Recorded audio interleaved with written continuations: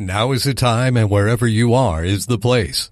The Citadel makes it easier to earn your degree by offering master's degrees, graduate certificates, and undergraduate degree completion programs that are entirely online. Flexible scheduling makes these programs convenient for working professionals. Online classes are held to the same high standards that consistently name the Citadel the #1 master's granting public college in the South. The Citadel.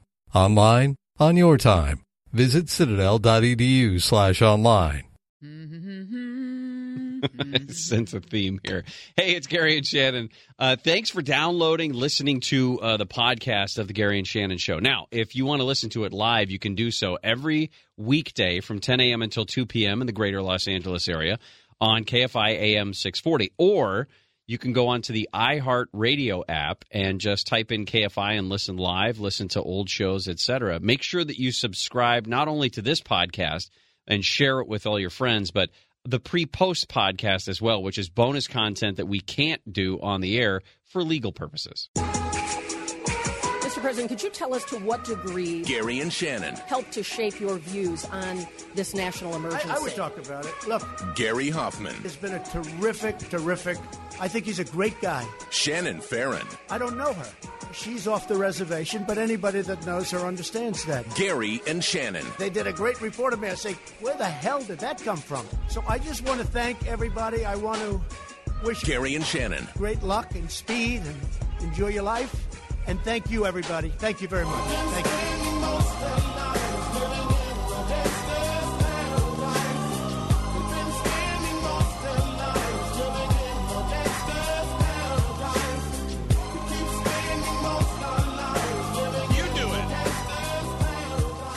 You do it, Blake. Power in the money, money in the power. Get it. Minute after minute. You tell everybody what they can win in a few minutes. Hey, coming up at 20 after the hour, thereabout, we're going to be giving away $1,000. So keep on listening so you know when that's happening. Awesome. Blake, you're doing a great job today. Are we all going to sing songs today? Is that what we're going to do? Oh, For some reason, I don't even remember how it started, but Lauren's birthday is tomorrow, right? And a couple of years ago, I sang a song for her, and she wants a song again, and it's a Disney song. So, and it's already been determined. We just have to figure out when we're going to do it. You just spent the last 5 minutes tuning up. 5-minute song. All right, 3 minutes you were singing for, tuning up the old vocal cords there. Yes. And I got to say, Lauren is in for a treat, as we all are, when you decide to uncork that monster. Next hour, we're going to talk about Gavin Newsom. And by the way, I don't like to toot my own horn, at least not in public. I usually do that in private when no one's around. Gavin Newsom, the State of the State address, he did not pull the plug on high-speed rail. And I said it immediately while he was still talking about it. You were the only one who said that. Everyone else ran with the headline that he's ditching high-speed rail, and it was repeated and retweeted and repeated and everything. And now he's saying Gary Hoffman was right. I didn't pull the plug on this. I don't know where that came from. That was the media. It's frustrating because now people were giving him credit for this at the State of the State. Oh, congratulations. He's finally come to it. I really didn't vote for him, but boy, that's the best decision he's ever made. It's because nobody listens. Nobody listens. Frustrating. I'm going to tell you some final words, and it's very sad. My battery is low, and it's getting dark. Those were the final words of the Mars rover, Opportunity. And I know that hit you hard when we found out that Opportunity had died. Because I am an empath. And then I saw the final words today, and it hit harder. My battery is low, and it's getting dark. Very dusty up here. I can barely see your face anymore. But enjoy your life, everybody. What the hell was that? I mean, listen, I think it's kind of refreshing when this guy goes off the rails because there's so many canned speeches. So many, like Gavin Newsom's State of the State, right? It's just nobody listens. Everyone's eyes are just kind of glassed over. This guy, this president, goes off the teleprompter and promptly goes off the rails. And he's bouncing around from topic to topic, Kim Jong-un to China, and it was something to behold, was it not? The whole thing only needed to take about 15 minutes. This whole announcement today in the Rose Garden that the president was going to sign the spending bill and declare a national emergency at the border so that he can get money for it. He loses his train of thought, and it's like a squirrel, and he changes directions, and it's all over the place. It was a pretty amazing news conference. Yeah, I haven't figured out the word for it yet. I don't think amazing is it, but there's definitely a word to describe that. Well, here was his discussion about why it is, in fact, he decided to go this route. Allow the Congress to come up with a plan to keep the government open through September, but still declare that national emergency. I got almost $1.4 billion when I wasn't supposed to get $1. Not $1. He's not going to get $1. Well, I got $1.4 billion, but I'm not happy with it. See, and that's where he declares a win, right? This new spending bill that's got $1.375 billion offered for that fencing in Texas. It was kind of an olive branch, if you will, to the president. And he's declaring a win there because not only did he get the Democrats to put that in there, but now he's going to go ahead and unilaterally secure the rest of it.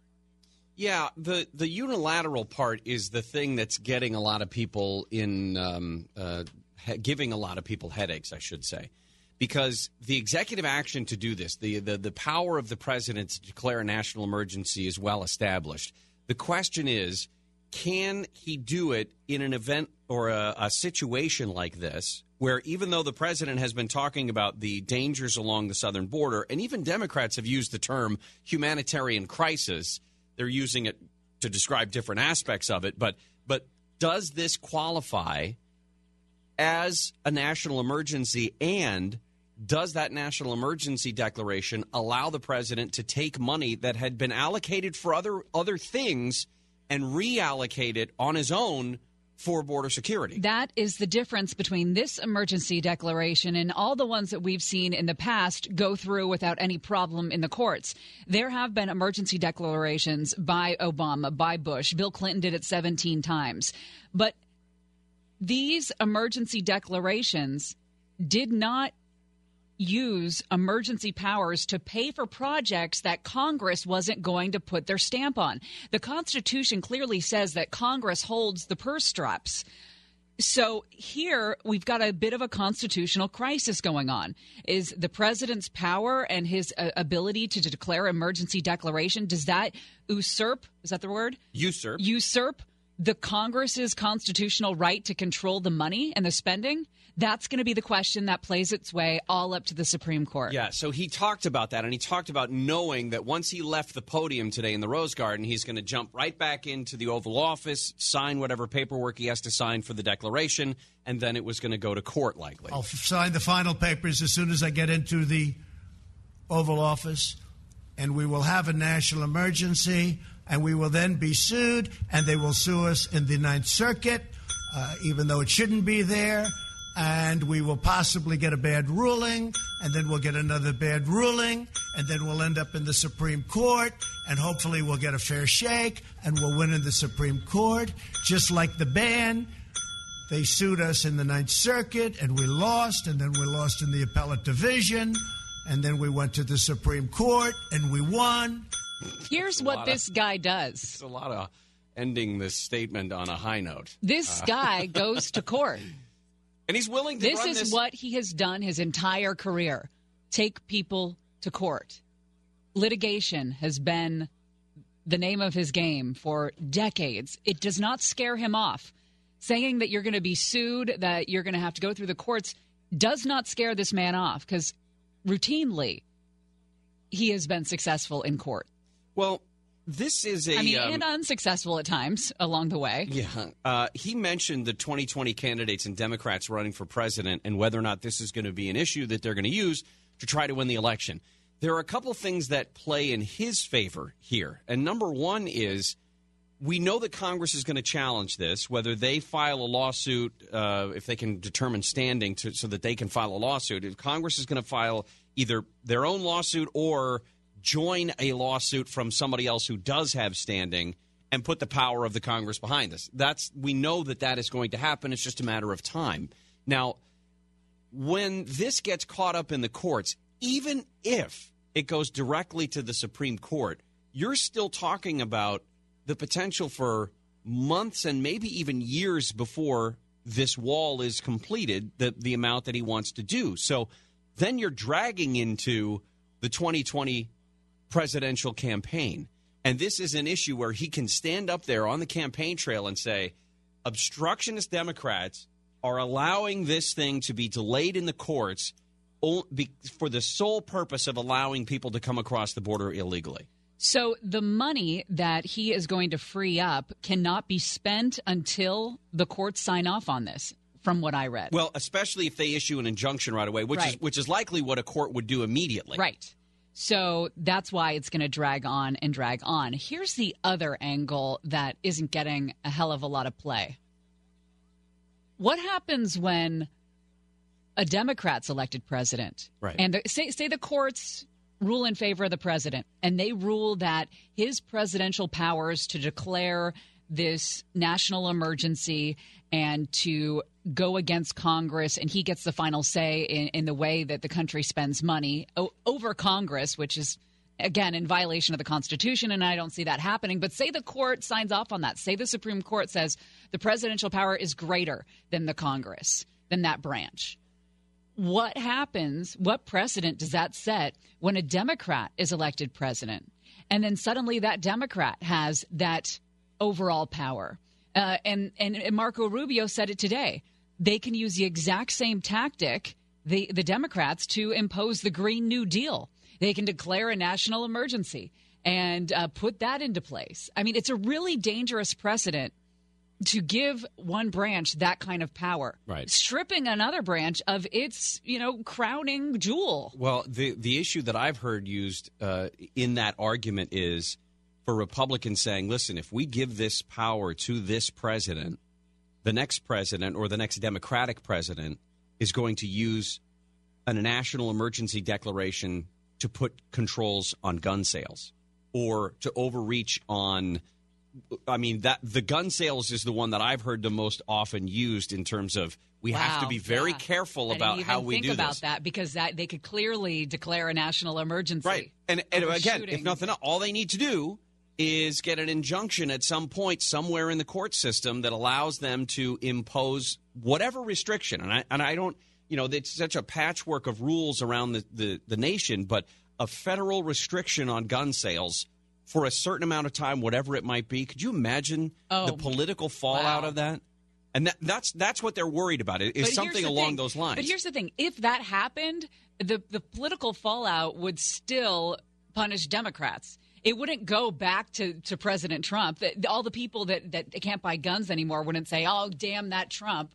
They would just hate and hate and hate the Democrats even more. For using a power that was exercised first by this president, or at least in terms of using the money. He's not the first to declare a national emergency, clearly. Incredible. Marco Rubio is saying that we do have a crisis at our southern border, but no crisis justifies violating the Constitution.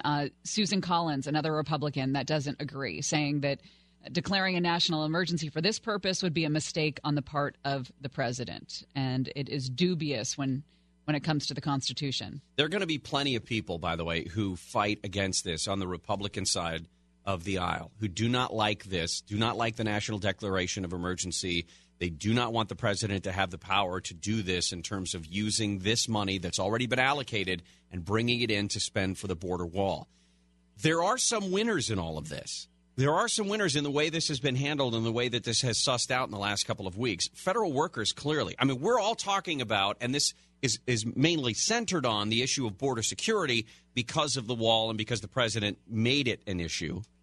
But federal workers, for the first time in a couple of years, are guaranteed 9 months of employment, which we haven't seen in a long time. This is a long spending bill. It's not what it should be, but still it funds the government through September 30th, which is good news. The other thing is, when you get into some of the weeds of this 1,200-page bill, immigration activists got a whole lot more than you think. I know that Democrats did give the president $1.5 billion or $1.4 billion in terms of spending on border barriers, but there's a whole lot more that they got as well. Oversight, inspection of Customs and Border Protection facilities and Immigration and Customs Enforcement facilities. The Inspector General now does regular checks on detention facilities. They actually argued a lower number of detainees in the ICE system. I think there's almost 50,000 currently in detention centers, suspected illegal aliens who are waiting for their court processes. By the end of September, at the end of this spending bill, they lowered that number to 40,000. How do you do that? Do you just we've dealt with prison number reduction in California, and we've seen how we do that. We just let them out. So now we're saying we want to reduce the number of people in detention in federal facilities by 10,000 in the next several months. Are we just going to let them out? Are we just going to go back to where we were, where you get a free ticket and, hey, we'll see you in June maybe when your court date is. Hey, if not, have fun in Texas. Well, reaction to this news conference is still coming in now, a couple hour and a half or so later. Listen to this. Gavin Newsom has weighed in. Oh, God. And he says to the president, California will see you in court. He says California is going to take Trump to court to block this emergency declaration. Newsom said in a statement, this emergency is a national disgrace and the blame lays solely at the feet of the president. His issue, according to the statement, was that he will be diverting drug diversion funding to building the barriers at the border. He said he plans to shut down and divert funds used by California law enforcement to run counter-narcotics operations and fight drug cartels to build his wall.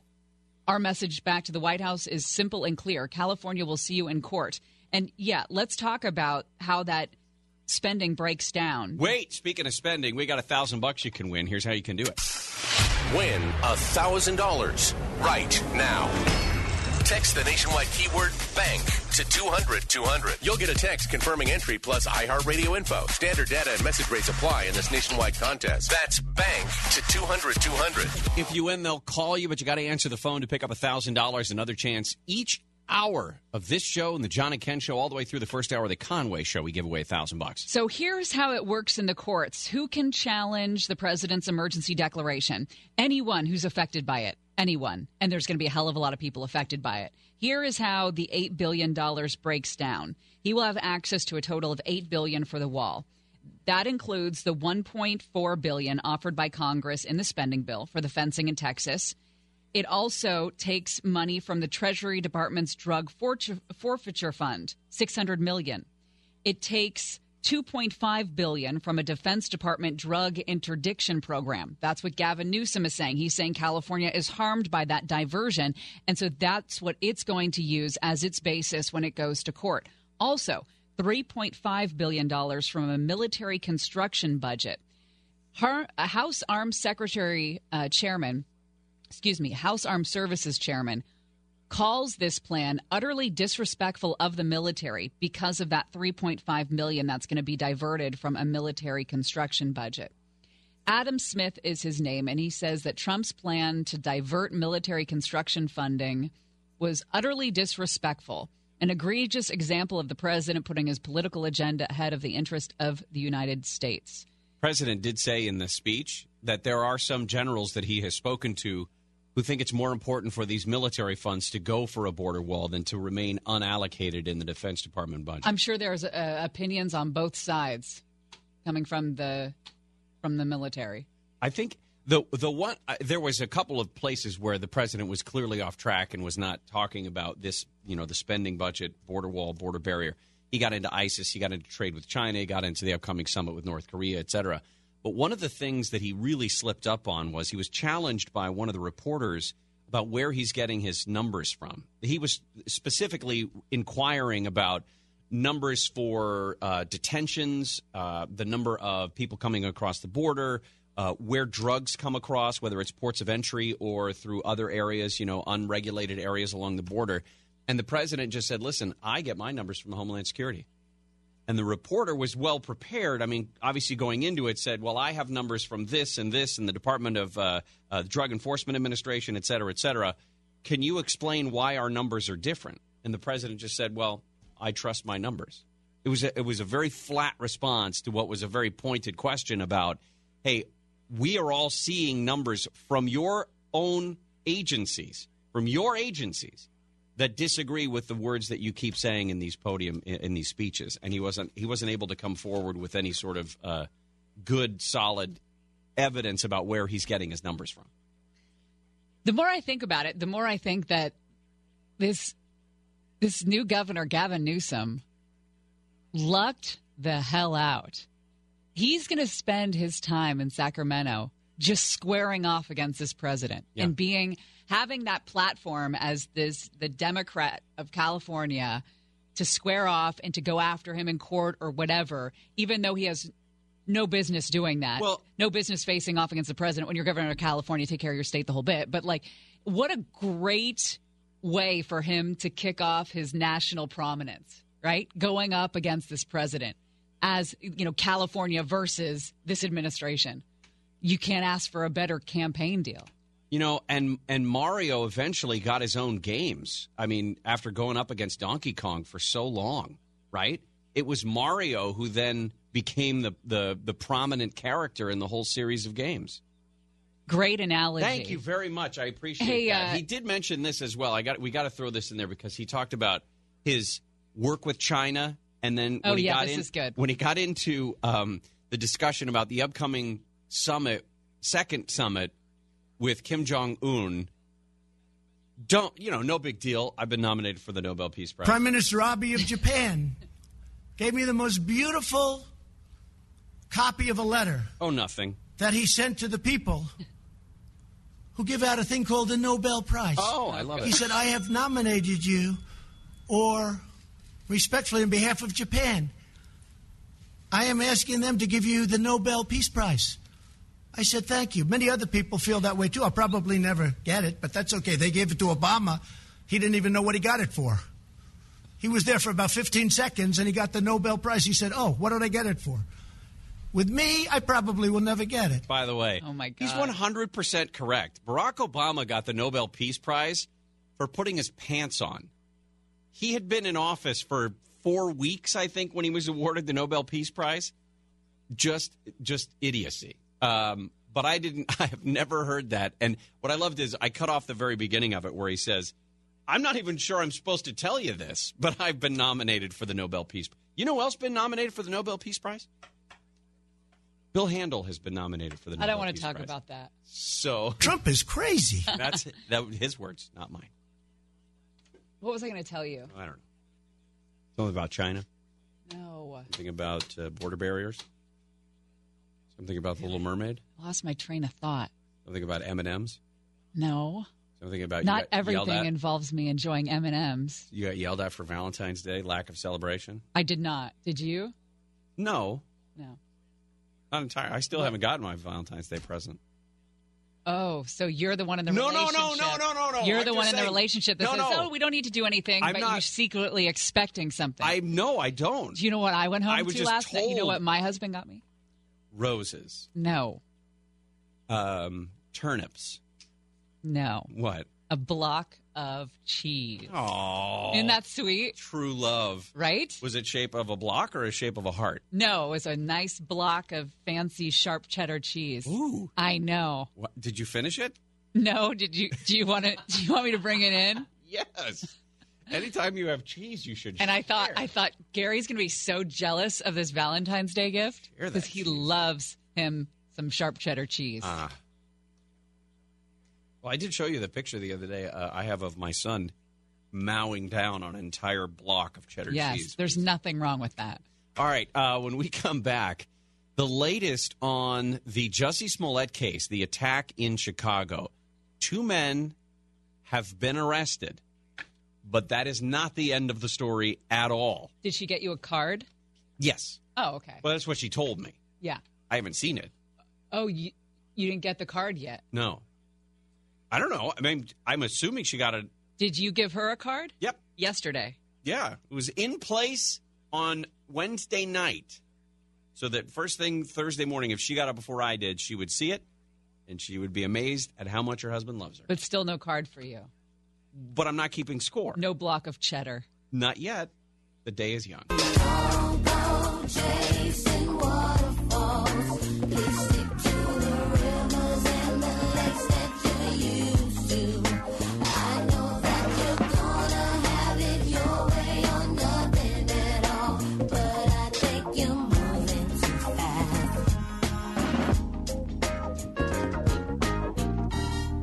Gary and Shannon. That murder, the triple murder in Orange County, we're learning more about it now. This was in Newport Beach. 3 people killed in their gated multi-million-dollar home. We now know the story behind the murders, or at least part of it. We'll get to that coming up in less than an hour. Also, the Gavin Newsom story at the top of next hour. He's blaming the media for confusion over the high-speed rail's future. He's absolutely right. I kind of believe him. Yeah, I think he's got this one right. He did not pull the plug. The train is not stopped. It's still just a giant boondoggle. May not be $100 billion boondoggle, but it's a several billion-dollar boondoggle that he continues to pump money into. Well, the next chapter for the Jussie Smollet story out of Chicago of the attack is not good for Jussie Smollet. Multiple sources have told ABC 7 Eyewitness News in Chicago that police are investigating whether he and 2 men staged the attack because Jussie Smollet thought he was being written off of Empire. Okay. He failed to appear for his interview with detectives yesterday, but has since spoken with the police. The police, by the way, are saying, we're not saying this is a hoax. They are very... Because Chicago Police is screwed when it comes to relations with African Americans. They are having a really hard time. I shouldn't say they're having a hard... They're doing a... They're working very hard to make sure they don't play into this potential hoax. Also... And keep... They're still saying, we are treating this as an attack. There's no evidence to suggest that he's making this up. There's also no evidence to show that he was beaten up. Also in that camp is 20th Century Fox TV. They're saying, no, we wouldn't write him off. That wasn't... No, absolutely not. We stand behind him. Nobody wants to say that this guy is making it up. Now, the 2 men that... Okay, let's go back to the beginning. If you remember, there was very little surveillance video of any attack. There was none, actually, of an attack. But there were 2 men seen on surveillance video in the area near where Jussie says he was attacked. And it was about 15 to 30 minutes before the actual attack took place. Now, when they posted that, when they released the images, the still images from this video, couldn't see anything. I mean, it's the dark streets. These guys are dressed it's winter in Chicago, so they got full jackets and hats and stuff. Can't see who they are. But he said he could and that they were white. Well, he said the 2 guys in the still frame, he's certain that those were the guys that beat him up. Well, those 2 guys were tracked down at Chicago O'Hare, and guess what? They're black. They're from Nigeria. They're brothers, and they were both extras on the set of Empire. Yeah, supposedly they're friends of this guy. Now, they have been arrested. Those 2 brothers have been arrested. And my understanding is they haven't officially been charged yet, but they're being at least held on suspicion of battery.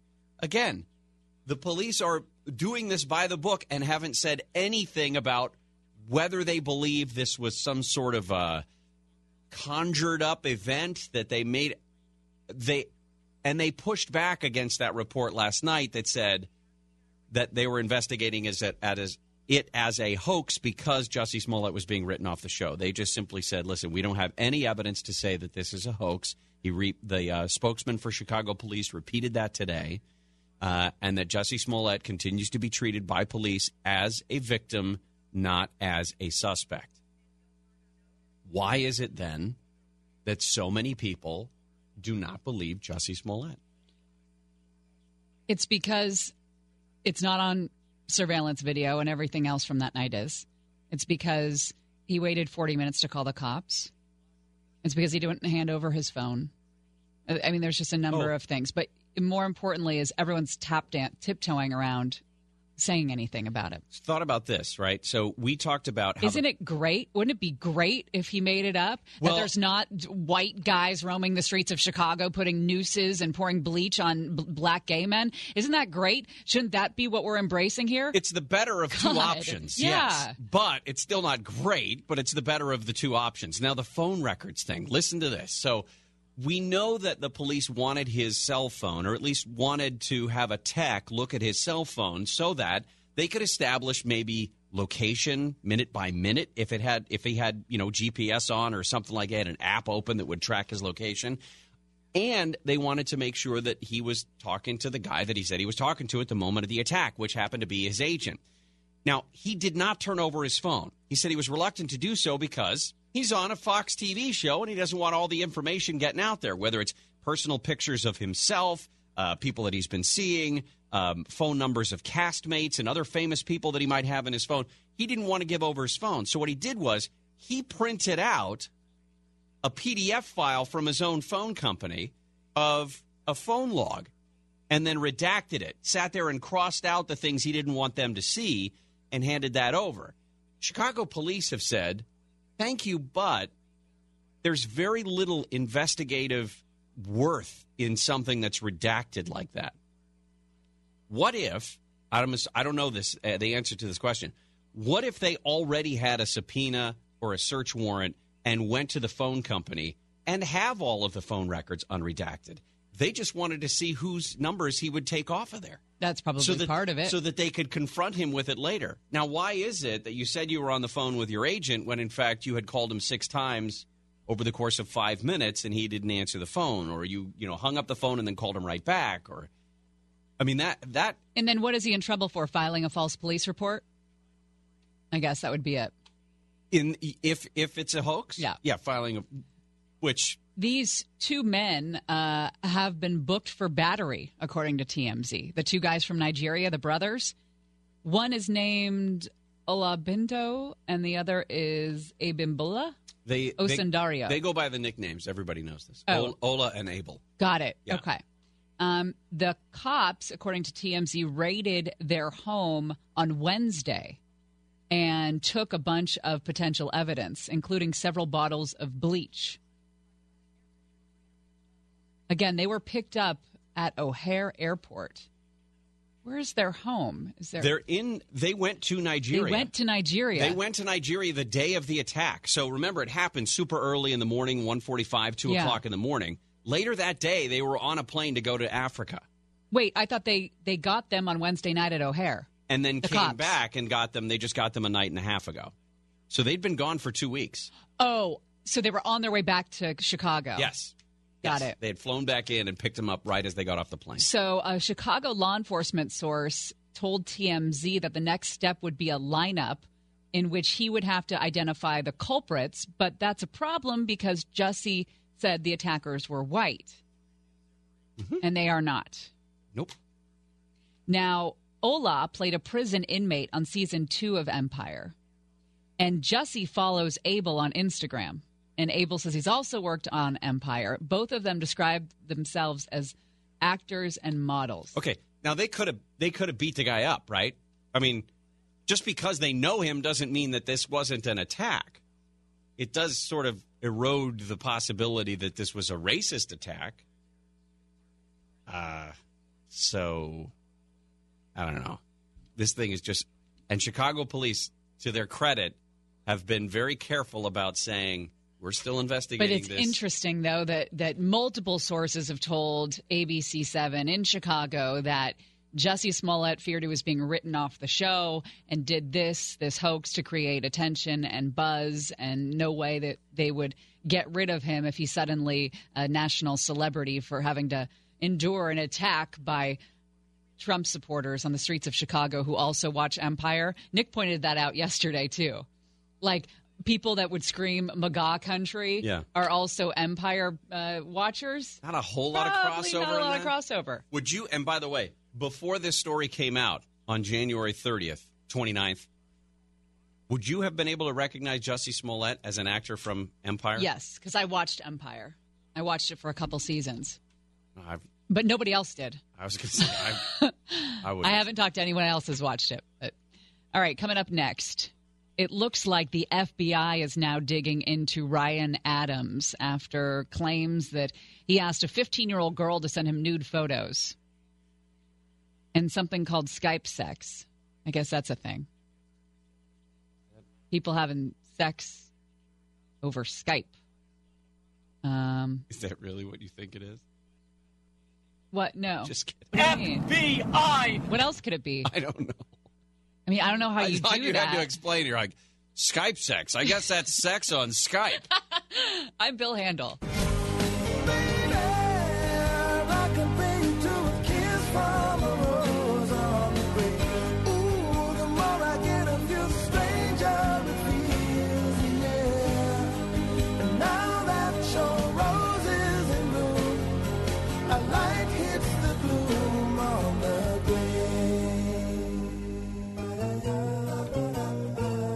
I'll share that gift if you're going to sing it, Nick.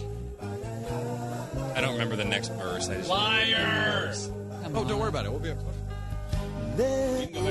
Here we go. Yeah. Now that your rose is in bloom, a light hits the moon on the Oh, my gosh. Nick Laverca, ladies and gentlemen. Does Fierce Brosnan do a cover of this? tonight, Seriously? Canoga Park. That is not funny. Do not joke about that. I don't joke about such things. Go ahead and give him a plug. Fierce Brosnan, Canoga Park. Scotland Yard Pub, 9 p.m. That sounds like a good time. At A lot Fierce of bad Brosnan AF. decisions. Will there be a lady in the back yelling, "Kiss from a rose"? I hope so. I'm paying her $10. You better show up. They don't let Nick's mom in there anymore. Wow. Sorry. Here we go. Next hour, by the way, we're going to be talking about the guy who fought off that mountain lion. Have you seen that story? Yes. I used to run in an area that they would always warn you to watch out for mountain lions if you go early in the morning or dusk or dawn. That's an interesting warning, isn't it, too? Watch out for mountain lions. Yeah, because by the time you see it... Right, what are you going to do? What are you going to do? Well, we'll tell you how to kill a mountain lion if it ever attacks you. Ryan Adams is in trouble. Ryan Adams, the singer, once married to Mandy Moore, who says he was psychologically abusive in their marriage, is now under criminal investigation because he's been accused of exposing himself to a female minor. The woman is, her name is Ava. She's 20 years old now. And she told the New York Times that Ryan Adams appeared naked when they had sex calls on Skype and shared texts that show Ryan Adams lamenting the fact that she had not sent him photos of herself in some time. He says, according to one of these texts that the Times got its fingers on, "I never see pics of you anymore. You were blowing my mind." Now, she had just turned 16 when he sent that text, allegedly, and he was still married at the time, like you said, to Mandy Moore. He was 40 at the time. He had names for her body parts. Listen to this part. He also expressed anxiety about her age in these text messages. If people knew, they would say I was like R. Kelly, LOL. Well, at what point do you age out of LOL? If you sent me a text that said LOL, we'd have a talk. You would actually call me. I don't want to hear LOL from a man over 40. He expressed a desire to touch part of her breast and wrote, "Tell me that your mom is not going to kill me if she finds out we even text." Now, he responded to these allegations this week. Of course, told you that he tried to make sort of a preemptive message suggesting that he was going to sue the New York Times after this article hit. He wrote on Twitter on Wednesday night, "I am not a perfect man. I have made many mistakes. To anyone I have ever hurt, however unintentionally, I apologize deeply and unreservedly." He says, but the picture that this article paints is upsettingly inaccurate. Some of its details are misrepresented, some are exaggerated, some are outright false. I would never have inappropriate interactions with someone I thought was underage, period. Here's a weird sidelight to this. Karen Elson, a model, came out yesterday to speak about her time with Adams, but said she's still not ready to share her story publicly. Then why did you... I mean, you don't have to. You never have to. But why would you come out and say, I'm ready to speak about my time, and then say I'm not ready to share it publicly? Maybe she thought she was ready and then realized that she wasn't. Yeah. Possible. Well, this guy, Ryan Adams, we've, I don't know. This is a story that, according to, if you read Mandy Moore's version of their relationship, this guy was just manipulative from beginning to end in He's just about every relationship that he was with. A bad guy. Yeah. A bad guy. Not that he shouldn't be called out for it, but especially, the FBI is going to get it, especially if the FBI finds there is some veracity to the story that he was texting this young girl. All right, coming up next, Nick will sing any song that you want him to sing. We'll take suggestions on Twitter. Wait. See what happens? You What? show one talent, and then she tries to exploit it for her own gain. Why wouldn't we? Well, let's see what they got. That's coming up next on Gary and Shannon. We go.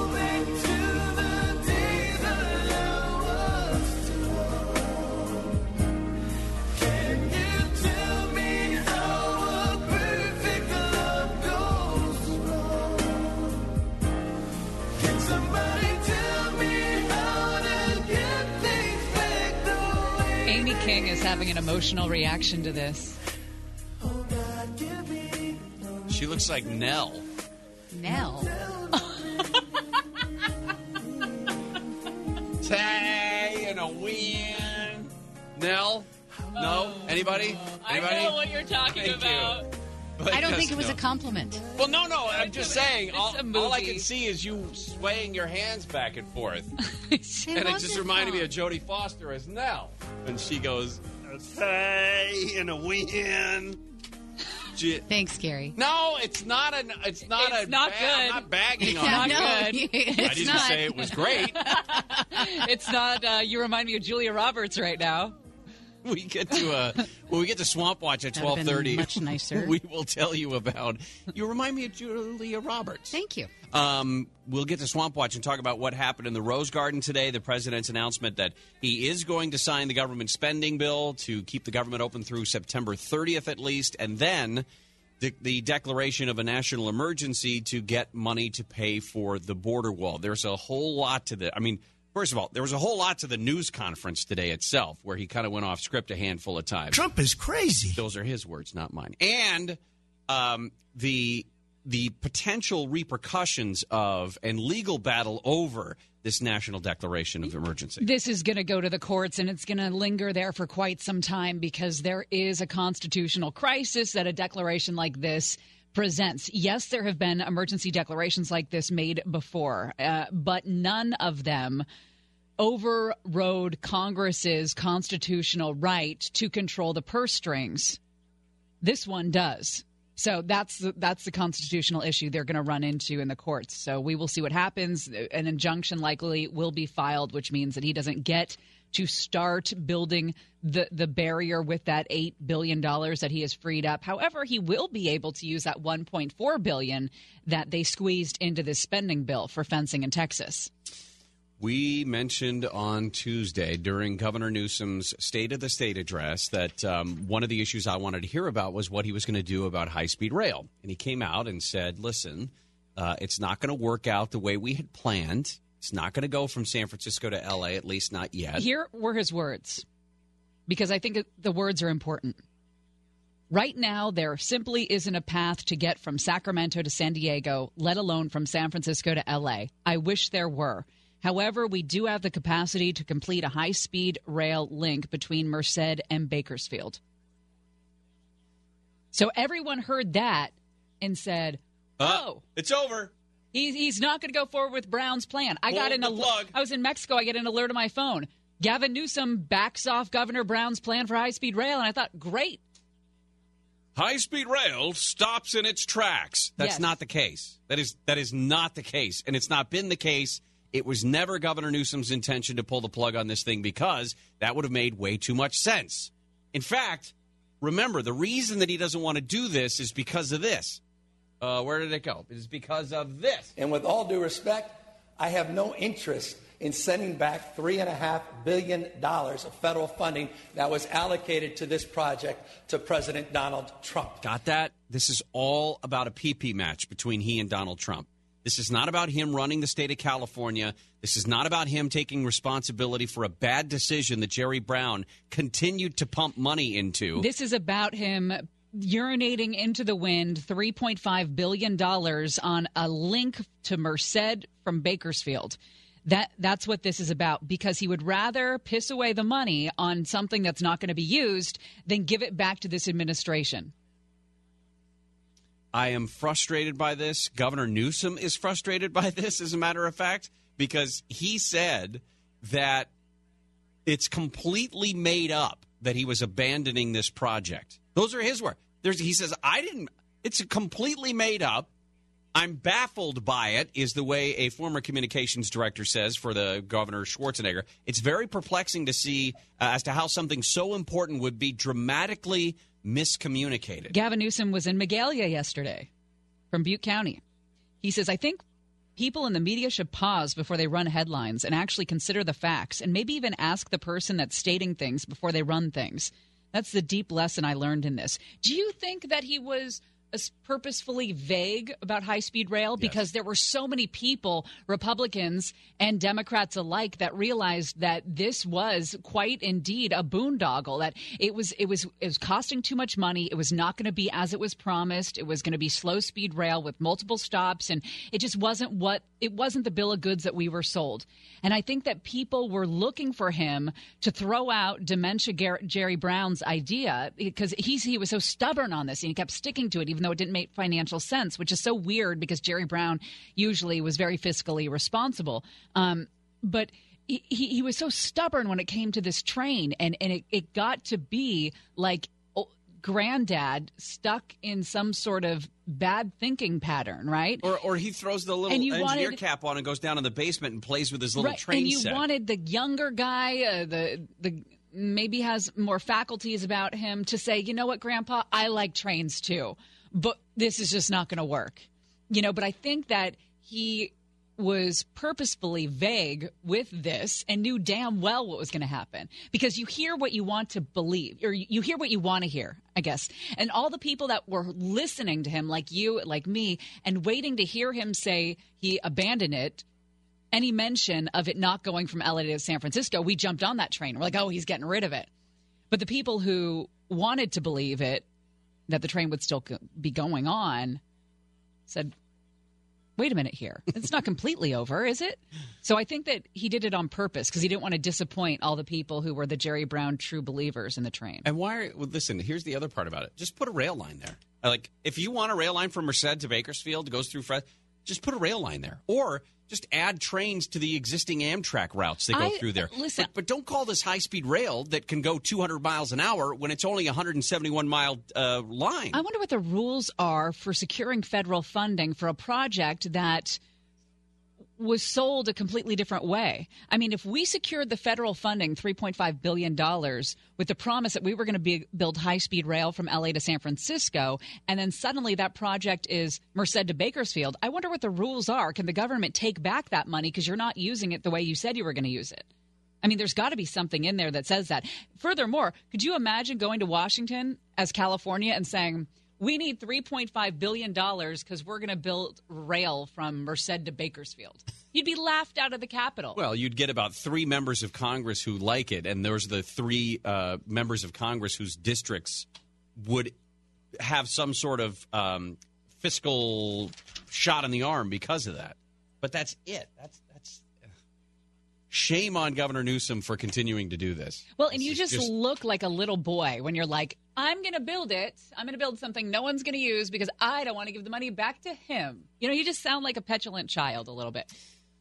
Yeah. All right, we come back. We're going to talk about this crazy murder case out of Newport Beach that's dominated the last 24 hours or so. A guy, 27-year-old guy, apparently kills his multimillionaire father, his mother, and their housekeeper in a gated community before he turns himself in. That, we have $1,000 we're going to be giving away, and a whole lot more coming up on the Gary and Shannon Show.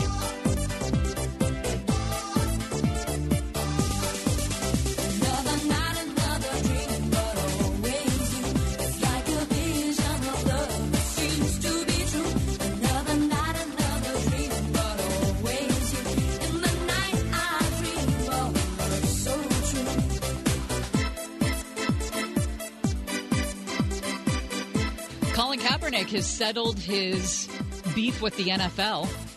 How? Colin Kaepernick and Eric Reed say their legal war with the NFL is over. They've struck a confidential settlement with the league. Colin Kaepernick, by the way... Hold on a second. They were alleging that the NFL was not hiring, that conspired against them from getting jobs. Collusion. Yeah, that the NFL colluded against them. Here's my issue with it. Well, I've got a couple issues with it. I never believed that the NFL was racist and that's why they wouldn't hire Colin Kaepernick. I believe that no NFL head coach wants that distraction in his locker room. For what you get in return. Right. Yeah, a second-string quarterback. A second-string quarterback. Colin Kaepernick was benched for Blaine Gabbert, all right? He was not a starter when he started doing this. Far from it. I don't think the NFL was racist. I don't think they said, oh, we want to keep this guy out because he's he's speaking to a cause of racial inequality in this country. I think they just didn't want the distraction.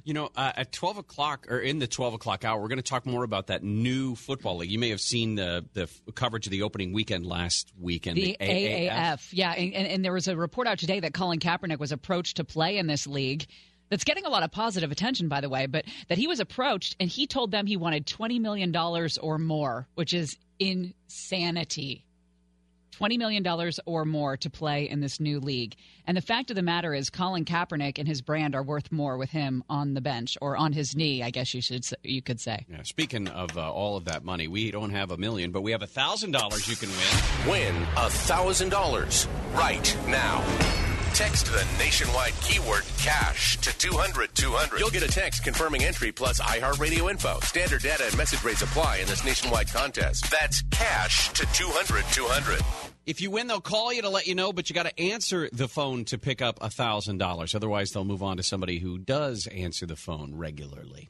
An hour from now, you get another chance to win. An hour after that, in fact, all the way through the first hour of the Conway Show, we give away $1,000 an hour. We're learning more about that triple murder in Newport Beach. Police have arrested a guy, 27 years old. They say he killed both his parents and a housekeeper at this multi-million-dollar home in Newport Beach, California. He's described as a devout Mormon. His name's Camden Nicholson. He went to University of Utah, I guess, and played golf for them before he went to serve on a full-time mission. They picked him up, like you said, in Irvine at an emergency room, and when Irvine police picked him up, that's when they called Newport Beach police. He made statements or said something to them about his parents, so that's when Newport Beach went to the house and found the 3 bodies. His parents were Richard Nicholson, 64 years old, entrepreneur, a clinical lab scientist who ran a chain of labs in Southern California, and his wife, Mom, Kim, 61 years old. It's not known how the 3 were killed as the investigation continues. They also don't know when, which is strange because on Wednesday morning from 10:30 to 2, they were supposed to have a meeting that Richard was supposed to be in, and he never showed up, and they didn't hear from him. Yeah, he was on the board of directors of the Orange County Coast Keeper, a nonprofit clean water organization. The executive director describes him as a family man. You wonder if there are any other kids, right? Any siblings. Rick has been on our board of directors for a number of years. He's a very community-oriented, successful businessman, very personable, athletic family man. Oh, yeah, 2 sons. Yeah, the older son is 33. His name is Kevin, apparently, and is a CEO of a company based in Salt Lake City, an apparel company in Salt Lake City. It's strange. In 2006, on his 21st birthday, Camden posted a picture of his friend's blog dressed in a suit on a Mormon mission in Romania. I eat, breathe, and sleep golf, he said. Likes weightlifting, studying about nutrition. Very little in terms of what the neighbors didn't say anything or they didn't hear anything, and the family has been, just a normal neighborly family. No reports of fighting or anything like that. So, he's of the age, that 27 years old, that something could have chemically gone wrong. Like a psychotic break? Yeah. One of the neighbors in the area said she saw the crime scene tape and police vehicles outside the home when she was walking her son to school on Thursday morning, and said it just makes you want to squeeze your kids a little bit harder. She didn't know any of the victims. She didn't know what was going on. But you move into a neighborhood like that, you'd think you move into a gated neighborhood like that because you want security and safety, and you feel like that's a place that you're going to be able to raise kids and not have to face something like this. But that's a weird thing. You can never account for what potentially was mental illness in this case. Hey, we have a 4-pack of tickets to give away to the LA Travel and Adventure Show coming up this weekend, the 14th annual LA Travel and Adventure Show.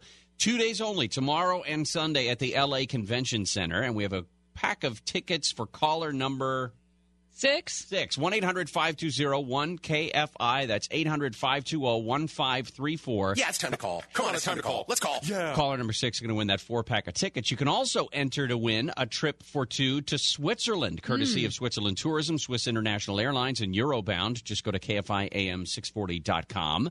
You can visit Switzerland and more at the LA Travel and Adventure Show tomorrow and Sunday at the LA Convention Center. If for some reason you don't win these tickets, you can buy discounted tickets at latravelshow.com.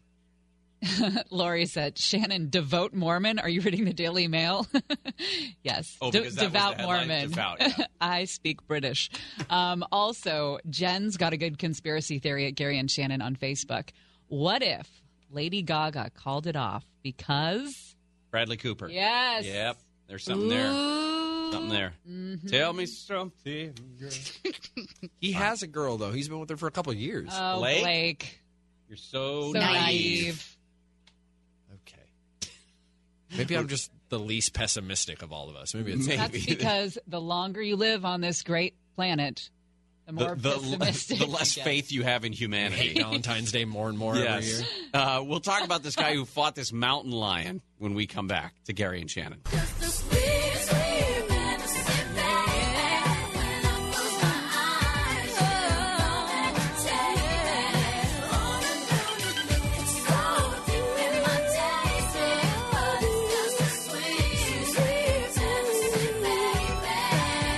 Gary and Shannon.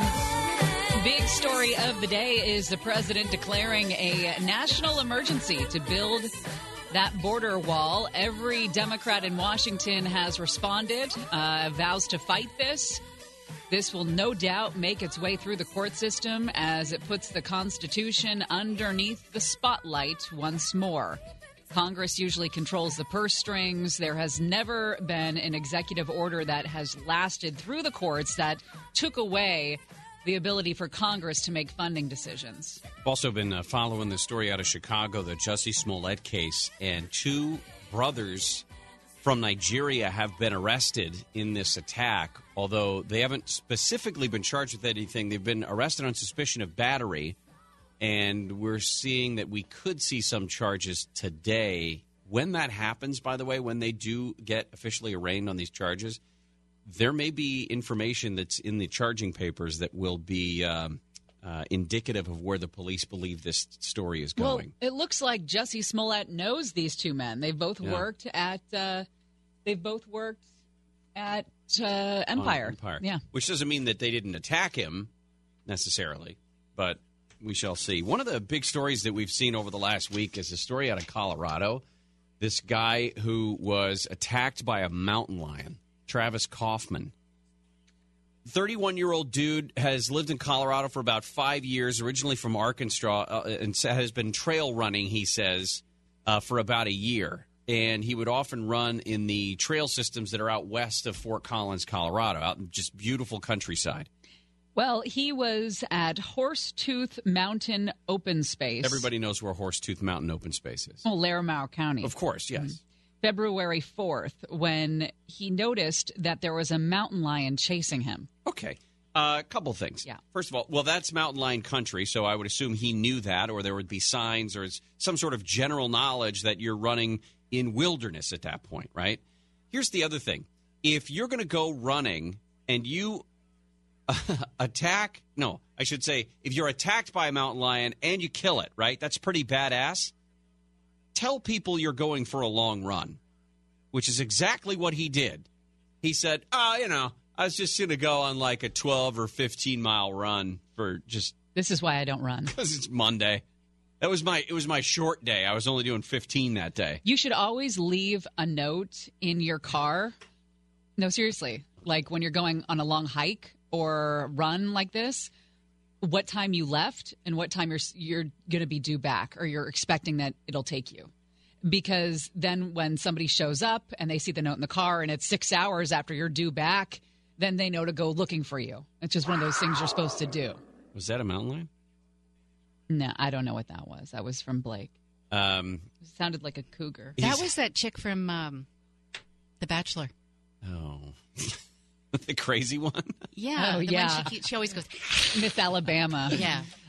Now, what Travis said was he first heard the pine needles rustling behind him on the trail and turned, and he said, one of my worst fears was confirmed, a mountain lion about 10 feet away. Here's him describing the next couple of seconds / couple of minutes of his life flashing before his eyes. I turned around and just was pretty bummed out to see a mountain lion chasing after me.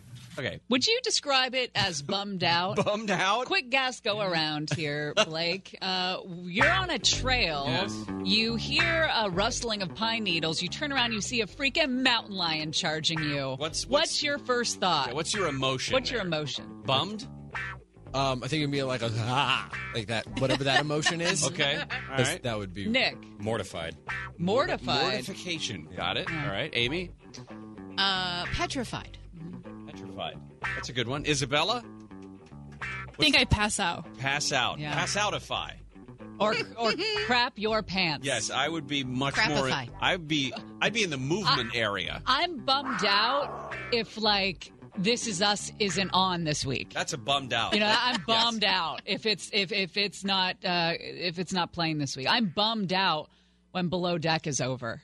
I am not bummed out if I see a freaking mountain lion chasing me. Well, what would you be? What would your I believe I said crap my pants. Oh, got it. Okay. You're also in the movement category. We're going to move Just some. was pretty bummed out to see a mountain lion chasing after me. So I stopped and I threw my hands up in the air and I started shouting. Waved him like I And just don't care. Unfortunately, the shouts didn't deter it. So I tried to reason kind with of him. kept running and lunged at me. It was going toward my face, so I threw up my hands to kind of block my face, at which point it grabbed onto my hand and wrist. And from there, it started to claw at my face and neck, and that's when kind of my fear response turned into more of a fight response. When did you stop screaming? That's what I want I to know. realized how close it was getting to my eyes, and it got a claw in my lip. And, I tried to throw it off me at that point, and then we took a little tumble down the south side of the trail, and down there just kind of had a little wrestling match, at which point I was able to get on top of it, pin its back legs so I didn't get any soft tissue scratched out in my nether regions. Oh, my gosh. And, Yep, that's what they do. At that point, I was grabbing around for sticks. I only had my left hand free. My right hand was still locked in its jaws. Tried to get at its neck to see if I could stab it in the neck to get it to release. That wasn't working. The sticks were breaking. So then I picked up a rock that I had seen kind of near us. It was pretty heavy and it was kind of hard to wield. And I tried to give it a few bashes in the back of the head. But fortunately, I just kind of had a tough time swinging it with my arm still locked into the cat's jaws. Really wasn't working too well. At that point, I knew with two pretty good blows to the back of the head that it didn't release, that I was probably going to have to do something a little more drastic. And I was able to kind of shift my weight and get a foot on its neck. Oh. And at that point, I stepped on its neck with my right foot. Oh, my gosh. And I can't. Just slowly, after a few minutes, I thought I'd be getting close, and then it'd start thrashing again, and had a few more scratches that resulted from those thrashes at that point. And I'd say another couple minutes later, it finally stopped moving, and then jaws opened, and I was able to kind of scramble back up the hill and get the heck out of Dodge. I'm bummed now. I'm not going outside anymore. So they had a news conference because this got like international attention, right? And much like the Super Bowl gets international attention and draws journalists out from everywhere who ask dumbass questions, this incident did the same. The questions that he faced in the news conference were like, which kind of running shoe do you wear? Or what did the cat's breath smell like? Seriously? Or do you want to have the cat mounted? Although that would be kind of badass. No. No. You don't need that lingering around. No. All right. Pretty bummed out to see a mountain lion chasing after me. Chasing after me. All right. Dean Sharp is going to join us when we come back. How to make sure, we're still not out of the rain yet, how to make sure that you keep your roof dry. I know it's supposed to keep the whole house dry, but let's say you got some problems in there and you got some, you need a quick fix to some leaks. Dean's going to help us out. Gary and Shannon, KFI AM 640. I've always been in love with you. Gary and Shannon, president who signed legislation to avert another government shutdown. This legislation does give him 55 additional miles of border fencing in Texas, short of the 200-plus miles he wanted, but he's going to go ahead and unilaterally free up the funding for that with an emergency declaration. Dean Sharp has joined us. Dean Sharp, host of Home. Howdy. On Sundays right here on KFI. And, of course, the podcast that is wildly popular that you can find on the iHeartRadio app. Wildly. Rain has been an issue, and we've seen a significant amount of rain in the last several weeks, more than average. And we have potentially some more coming a little bit later today. This is not the time to find out that you have a leak. It's tough, but this is almost always the time that you do find out that you have a leak. When we find it out, you should have found it out in August. So what is this diaper technology you have presented us with? Well, let me get there. Just because it kind of goes along with my little soapbox message here about roof leaks and homeowners. Oh. And that is this. There's a certain percentage of homeowners who, once they discover they have a leak, feel like it's time for them to get up on the roof in the rain. Not smart. And deal with it. I call that Darwinism, Dean. It probably is some form of natural selection. So I'm trying to augment that a little bit. Number one, by reminding everybody, don't do that. Just don't. Okay? There's ways of dealing with the leak inside the house, and that is, number one, the best thing is once the water is dripping through the drywall, if you really want to get engaged in the process, then go get yourself a little drywall saw. They cost about $4, and open up the drywall and let the water out. Just let it drain freely, kind of like a wound. Yes. Open it up and let it clear. Or get a bucket. Yeah. Yes. Get a bucket. Just let it fill. Get through the rainstorm. But letting the water out is a great idea because the more it sits up on top of that drywall and runs around in various places wherever it's running, the more damage it's doing out there. So let the pressure out, kind of, pop the pimple, as it were, and deal with it later. But for people, who are going to get up on the roof, the best thing that you can do in protecting, let's say, the rain has abated momentarily. I got to get up there so that this doesn't happen any longer. And you're waiting for the roofer to come when everything gets, sunny again. Then the things you need to know is, number one, you got to kind of figure out where this leak is coming from. And 9 times out of 10, the leak is not manifesting in the house directly below where it's coming from. So you usually want to look what we call upslope, okay? A leak will almost always happen around something that is sticking through the roof, like a vent pipe, some kind of flashing. It's all messed, something is cracked or a tile has cracked. And it gets underneath the building paper, it runs for a while on the plywood, and then it finds a crack, and then it gets into the attic, and then it gets into the house. But the crack, or whatever the leak original point is, could be several feet away. Yeah, it could be several feet. So look upslope, and the safest thing to do is in line with where the leak is. As you look at your roof and you look up at the ridge, get up there, and if you're going to get up there, get some plastic on the roof. Get it up and over the ridge, because you want to stop any potential water from sliding underneath the plastic. And here's where it gets tricky with folks. Number one, if you're wearing rain gear, great. Don't wear rain boots up on the roof because they don't have a great sole for traction up there. Wear cross trainers. Wear some soft-soled tennis shoes. Doesn't matter. Your feet are going to get wet. Just stay alive. Number two, Good advice. Get a ladder stabilizer for your ladder, which is this little U-shaped clamp that you can put at the top of a ladder that actually holds that ladder well against the roof, and it doesn't crush the gutter. Almost looks like two arms that are sticking Exactly. out. And number three, once you put the plastic down, you're going to want to hold it down, the edges, so it doesn't blow away when the next rain. And we've had a lot of wind with our rain recently. So please don't lug sandbags, even though sandbags are really what you want to do. Don't lug them up onto the roof, because carrying 30 or 40-pound sandbags is almost guaranteeing that you're going to fall and die. This is where the diaper technology Exactly. comes So in. this little product here is called Quick Dam. There are a number of different versions of them, and they are essentially roof diapers. They are sandbags, quote unquote, without any sand inside of them. What they have is basically diaper crystals inside. So this whole bag right here cost about $40. There are 6 of these sandbags inside, and you tell me, Shannon, how much does that thing weigh? Not a lot, Dean. Not a lot. It's a few ounces. A few ounces. It's about the size of a pillowcase. Right. So perhaps. each one of these will absorb 4 gallons of water and end up weighing 32 pounds. Wow. So what you do is you pre-moisten them a little bit so they don't blow away.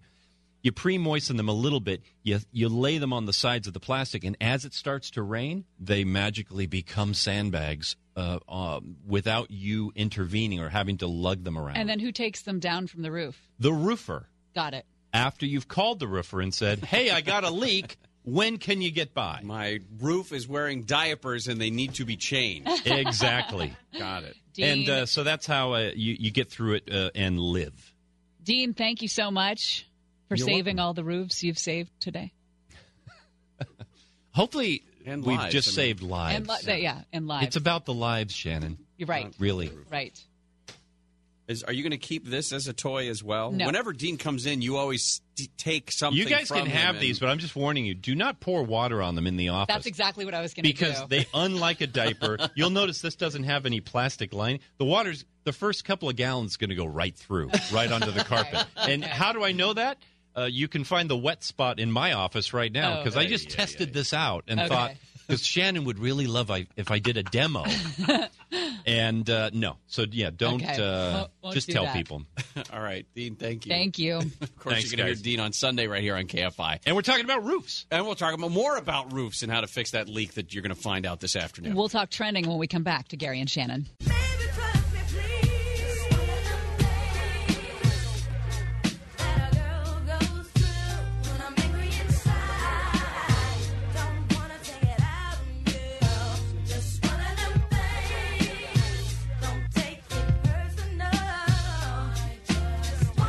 Gary and Shannon, do you guys just want to do? You guys can totally do this. Well, it's just frustrating when you make an appointment. Whatever happened to customer service? This song is so on point for For the current the topic? venting. Well, it is Friday, February 15th. Today is my father's birthday. Happy birthday, Dick, right? Yeah. Yes. Did you get him anything? They are actually coming into town today. Are you going to do something special? If they stop by my house, I will.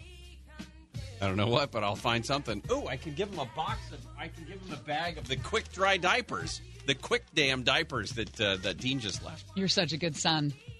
What else is going on? Time for What's Happening. Well, President Trump has declared a national emergency to build his border wall, also signing that legislation that averts another government shutdown. But Trump the is crazy. National emergency is getting all of the attention today because he is, in effect, declaring a bit of a constitutional crisis. One branch of government versus another, and it'll take the third branch of government to decide who comes out on top. By the way, I know that he was sort of sing-songingly saying that, they're going to challenge this, and we're going to go to court, and then we're going to go to the Ninth Circuit, and there's going to go to the Supreme Court. This is exactly the way it should be. This needs to be challenged in court. Republicans who think this is a great idea also need this to be challenged in court because they need to make sure that this is a legal thing, if it's a legal thing. Also, and we'll talk more about this in Swamp Watch, if the courts side with the president, it sets up a dangerous precedent for Republicans moving forward. Yeah, when the next Democrat becomes president and they're upset that the president at that point decides to do a national emergency and reallocate funds. Jussie Smollet continues to be in the news. This was the news today that the 2 men who were persons of interest that were brought in have now been arrested, booked for battery, according to TMZ. And here's a problem for Jussie Smollett. He claimed that the men that carried out this hate crime against him, putting a noose around his neck, dumping bleach on him, attacking him physically, he claimed that they were white men and that the picture of these two guys were absolutely the men that attacked him. Turns out these two brothers are black. They're from Nigeria and both worked on the set of Empire. Yeah, they know him. This is going to be an issue. They have not officially been charged with a specific crime yet. And when they are, I kind of feel like we're going to see some more information, and the police are going to have to tip their hand about what case they are developing in this instance. Last night, there was a big breathless report from ABC 7 in Chicago that said this was a hoax perpetrated by the fact that Jussie Smollet was being written off of Empire, and he was trying to, up his street. I don't know. He was trying to bring himself back into the spotlight. If he was the victim of this racist attack, they would never be able to write him off. No. Yeah. So because everyone would have this, it would be this victim mentality, this next level of stardom. The way that the superintendent of Chicago Police Department, spokesman, I should say, Anthony Guglielmi, he said media reports about the Empire incident being a hoax are unconfirmed by case detectives. And in fact, their superintendent contacted the TV station to state on the record, we have no evidence to support their reporting, and their supposed CPD sources are uninformed and inaccurate. Colin Kaepernick and Eric Reed are in the news because they've settled their grievance cases against the NFL. They had alleged that the NFL was colluding to keep them out of the league for their Take a Knee protest against racial inequality in this country. Mark Garrigus had something to do with this, didn't it? Yes. He represented Cap. Because he didn't go through, Colin Kaepernick did not go through the NFL Players Association when he filed the grievance. The Players Association said they did not know the details of the settlement. They do support the decision by Kaepernick and Reed. And I guess they're glad. Because remember, Eric Reed did get a contract. Eric Reed is going to play football. Eric Reed is a good safety. He was not a second-string safety. He was not benched for Blaine Gabbert. Don't get me started. Again, I don't think the league was ever racist for keeping Colin Kaepernick out. They just didn't want the distraction of him in their locker room. It's hard enough to make the playoffs, let alone the Super Bowl in this league. The last thing you want is a big media distraction. R. Kelly back on the news. Gloria Allred, have you seen this? No. Gloria Allred told the AP that she has contacted police about one of her clients may be the person in that VHS tape that was recently given to prosecutors in Chicago that shows R. Kelly having sex with an underage girl. Okay, this is another one, right? I mean, we're not talking about the original case. This is another video, supposedly, with R. Kelly engaging in sex acts with a 14-year-old. And to throw a twist into it to make it perfect 2019, it was Michael Avenatti that turned the videotape over to Cook County's state's attorney. So you've got Gloria Allred and Michael Avenatti in this mess. That sounds like a lot of fun. Ruth Bader Ginsburg is back at work for the first time since December, since she underwent the cancer surgery. She's 85. She had 2 cancerous nodules removed from her left lung. Do you think, well, I guess the timing of it is not necessarily indicative of anything, but we're talking, the first story we talked about is the Supreme Court potentially having to decide whether or not this declaration of a national emergency allows the president to reallocate funds. And this is going to be one of the people that will be sitting in on that case. So, I don't know. I don't know if the timing of it is anything. But when we come back, if you're looking for some football, there is, there are a few football games coming up this weekend. The second week of the AAF. There are some great stories behind the players in the AAF. They have either been stars that fell from grace, people who never made the NFL. They've got the great backstories of one of the quarterbacks from Birmingham Iron. He was a professional wrestler and then decided he wanted to play football, learned how to be a quarterback on YouTube. And now he's one of the stars who had a killer weekend last weekend. We'll talk about it when we return. Also, $1,000 to give away. We'll tell you how you can win it.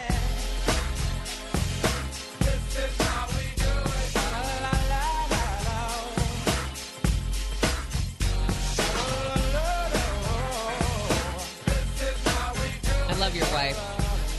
So do I. She brought me a delicious treat. That stuff is all good. What is it? What are those called? They're like cheese rolls. Cheese rolls from Porto's. Yeah. Oh my gosh, the life changer. Sweet, flaky, and most importantly, cheesy. Hey, we got $1,000 to give away. Here's how you can win it. Win $1,000 right now. Text the nationwide keyword change to 200-200. You'll get a text confirming entry plus iHeartRadio info. Standard data and message rates apply in this nationwide contest. That's change to 200-200. If you win, they'll call you, but you got to answer that phone to pick up $1,000, because if you don't, they'll move on to somebody who will answer and give them $1,000, and then you're sad. But there's another chance an hour from now, all the way through the John and Ken Show and through the first hour of the Conway Show. We give away $1,000 an hour. It's a sad time in America.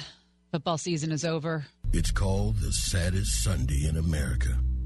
The first of 6 months with no football. Oh, but wait. The AAF is here. Alliance American Football, 8 teams. We've got Arizona, Salt Lake, San Antonio, San Diego, Atlanta, Birmingham, Memphis, and Orlando. And these games that started last weekend have gotten some good reviews. I checked out a few minutes of one of the games. I think it was San Diego in San Antonio, or I don't remember which game it was. I did see a guy's helmet pop off like a Lego head. Yes, I saw that. I saw that high low light. Yeah. The problem is that they're on. Let's see. I'm looking at the schedule. Tomorrow there's a game at 11 a.m. Salt Lake versus Birmingham, and then there is a game tomorrow night at 5, Arizona versus Memphis. That game's on the NFL Network. The first game's on TNT, and then on Sunday there's a couple games, 1 o'clock and 5 o'clock on CBS Sports Network and NFL Network. Is CBS Sports Network CBS, or is that a different? No, that's a different. Does channel. everyone have that? You may. You probably do. I mean, if you've got a cable or satellite channel, CBS Sports Network is not uncommon. I mean, if you got 700 channels, chances are you've got that one. But this is they do things a little bit differently. I mean, you talked about the personalities, but some of the rules are different. They don't do kickoffs here. They just spot the ball at 25 and start. That's how they do it. And I don't know if this is sort of a testing ground for rule changes that are coming in the NFL, but instead of an onside kick, which is another thing that could kill people, they do a 4th and 12 conversion. If you can convert 4th and 12, then you get the ball, as opposed to trying an onside kick and running the risk of potential damage to your players. They make $35,000 for the season. $35,000. That's it. What is this, 1960? They're putting their bodies out. I mean, it's not. Wait, no. Well, see, one of the guys says that they got $35,000, but ESPN.com is reporting that they make $83,000 annually. That sounds a little bit more. That they have a 3-year non-guaranteed contract for $250,000, which breaks down to $83,000 a year. And they all make the same thing, apparently. Everyone in the league makes the same thing. Now, are you going to watch? You didn't watch it over the weekend. Well, I was in Mexico. Oh, okay. I was in Mexico. But are you planning on watching it? I mean, is this it's not the NFL. Yes. Yeah, I'll watch it. I'll give it a chance tomorrow. I watched some of the highlights from the weekend. Listen, at this time of year, it's dark days. It is dark days. This will be my first weekend home following the football season, a whole day on Sunday. With nothing to do. With no football. So I sometimes will watch games from the late 80s, early 90s. Or I'll throw on like a 30 for 30 or Football Life, those backstories of NFL great stories. So, yeah, I mean, I'm a little thirsty for some football. So I'll pay attention. The only problem is I can't find a team to get behind. Really, I guess maybe I'll watch the games this week. Well, you'll determine. And the thing is, there are plenty of personalities and names that you've heard of, like Bill Polian, former NFL general manager, Pittsburgh Steelers safety Troy Polamalu is in the front office for the league, executive J.K. McKay. All of these guys have names that are associated with the teams. The players themselves, you would have to be a super fan to actually know. Aaron Murray quarterbacks the Atlanta Legends. Christian Hackenberg is the quarterback for the Memphis Express. They starred at Georgia and Penn State respectively, but after they get drafted, they don't stick. I was reading an article about Luis Perez. Not sure. Anyway, he apparently was signed by the Rams for a short time, but they let him go. He's from San Diego area, and he was a bowler, like a professional bowler or something, and then decided that he wanted to play football. And it was his senior year of high school when he realized he wanted to play football. He was not on the team. And he'd played as a kid or whatever, but then stopped and then was watching a game on senior night and told his girlfriend at the time, Brenda, I want to play football again. And he set out to do that for the next 7 years of his life. And now he is the quarterback of the Birmingham Iron. Went 19 of 33 for 252 yards last week. Well, I think he learned how to play quarterback on YouTube. Now that's an amazing feat. That's like learning to fly an airplane on Microsoft Simulator. But some of these guys, yes, and some of these guys, they're going to have really cool backstories like that. And, maybe they weren't good enough for. Out of the 8 teams, you're going to find a handful of guys that are going to be drafted by the NFL or are going to be picked up by the NFL. Mike Singletary coaches the Memphis team. Oh. So that's something to root for. There, you can root for them. Never been to Memphis. Maybe I'll go to Memphis for a game. Of course you will. When we come back, Swamp Watch. Talk about what's going on in Washington, D.C., including why it is the president decided to declare the national emergency after he signed the spending bill, who's going to win and who's going to lose in all of this. That's all coming up on Gary and Shannon.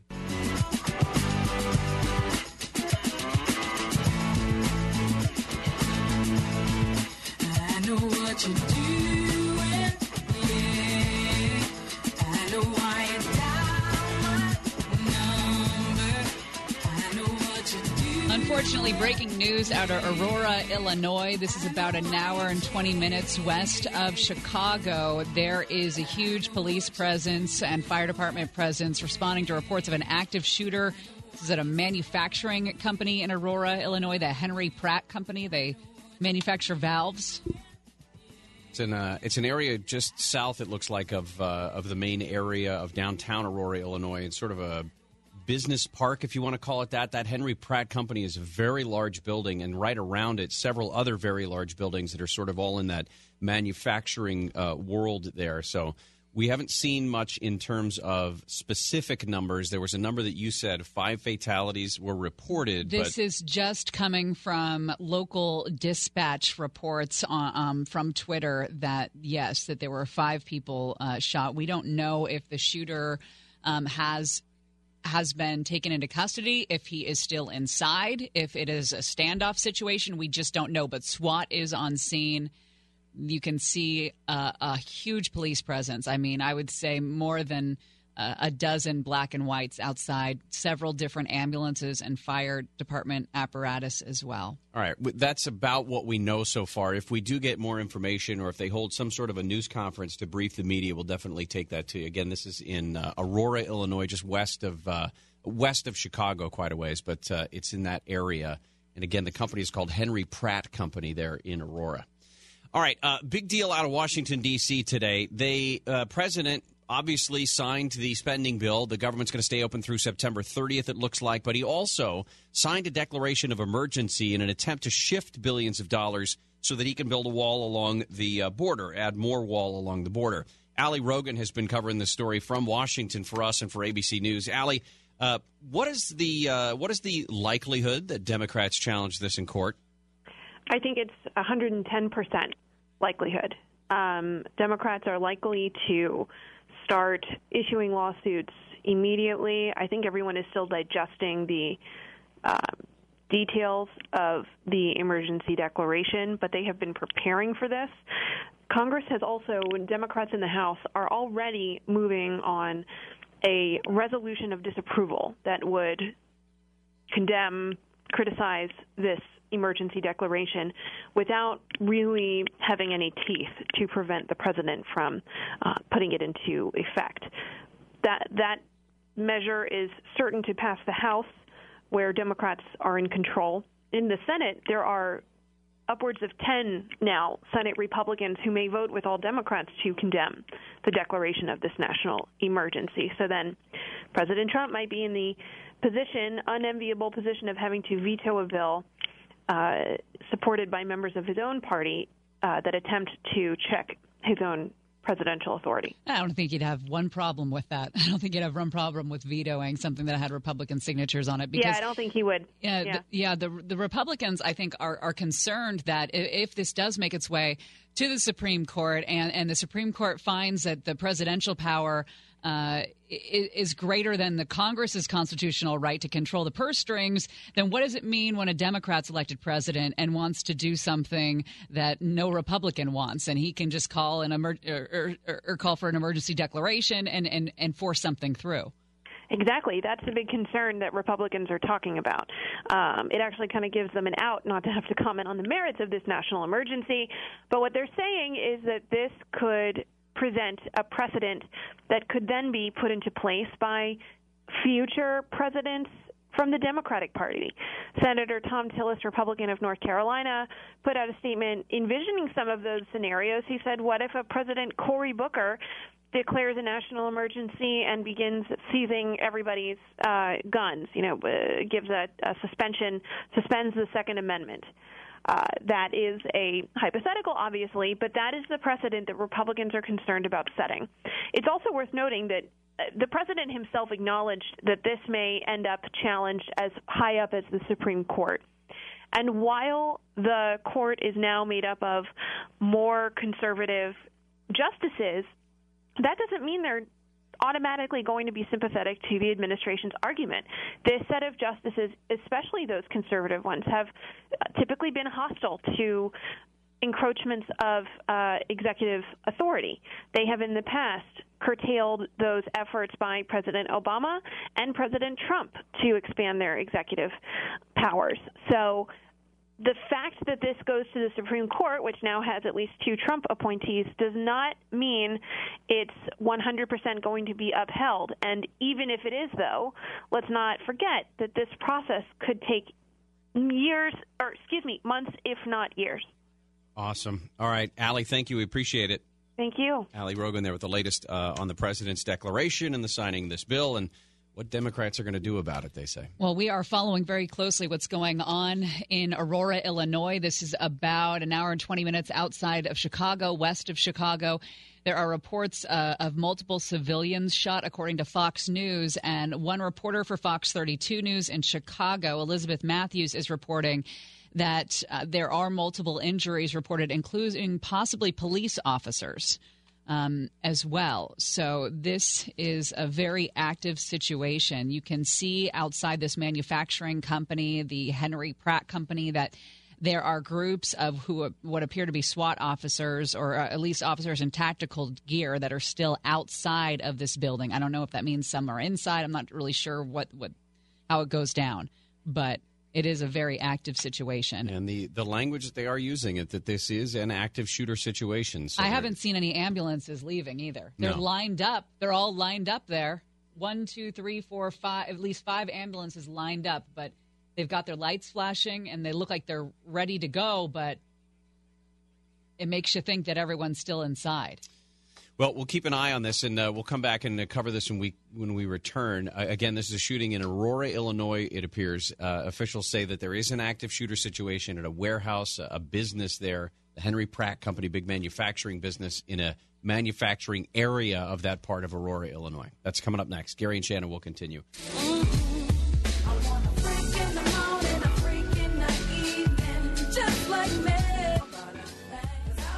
Gary and Shannon. Friday, it's February 15th. We would usually do Swamp Watch right now, but we are following this ongoing active shooter situation that's been reported in Aurora, Illinois. This police have said that they are responding to an active shooter. The FBI, Aurora Police Department, and now the Daily Herald, the newspaper in Aurora, says that there have been multiple injuries reported. At least one police officer may have been wounded. The suspected shooter, they said, was still at large in an industrial area just south of what would be downtown Aurora, Illinois. And, Gary, ABC in Chicago is saying as many as 4 officers may have been shot. Yeah, the Daily Herald reports 4 Aurora police officers and multiple civilians wounded, that the suspected shooter still at large. That would explain the massive police presence as well. They have ordered all available ambulances to the scene in the area. There was a report I saw just as we were going towards the break that said that there had been some patients that had been airlifted out of there, but in the helicopter shots that we've been watching from these Chicago television stations, I haven't seen any helicopters. Yeah, that's what the Daily Herald was reporting as well, that multiple victims are being airlifted to Advocate Good Samaritan Hospital, a level 1 trauma center in the area. So this active shooter situation was reported just about, it would be about a half an hour ago, a little more than that, was the original reports that came in from the city of Aurora. The building that it was in, at least that they appear to be concentrating on, is the Henry Pratt Company, big manufacturing company. And it was several injuries reported, as we've been saying. Victims have been taken to local hospitals, although we haven't seen any of that. What we have been seeing is helicopter shots from these Chicago television stations where you can see lines of officers going into. There's one a few moments ago. This is a tape-delayed shot so as to not give whoever might be inside watching the TV, not to give them a heads up. But there was an armored vehicle parked right outside some double doors that would lead into the manufacturing facility, and then a line of officers, a single-file line running up towards the back of that vehicle. I don't know if they were going to try to get into the building or not, but they appeared to be getting ready to go inside there. SWAT teams from throughout the suburbs are being called into the scene. The Bureau of Alcohol, Tobacco, Firearms, and Explosives called to the scene as well.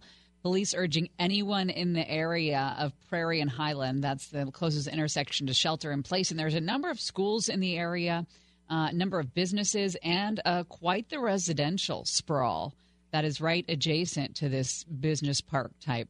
Bunch of schools. You mentioned that. So the schools that have been closed, the ones that are immediately around there have been put on a hard lockdown, according to an interview that I heard on one of the television stations. And then schools in the rest of the area, basically almost through the entire city of Aurora, have been placed on what they were calling they referred to it as a soft lockdown. I don't know the exact details of that. There's a truck repair shop that's right around the corner there, Irwin's Truck Repair, and there's a woman, Nancy, that says that she works there. She and 3 others are locked down inside the shop. She says, we have not heard from the police, but we can hear all the sirens, so I went and shut the front gate, locked all the doors. She said, there's got 3 people in here with me. There's 4 people in the building behind me, too. We're not seeing anything, but we're just trying to stay calm. This is it's hard to get information out of here because we haven't seen a whole lot in terms of any sort of police officer. There's been no news conference at this point. And again, it's still relatively early. I think this is still maybe even going on. I mean, they seem...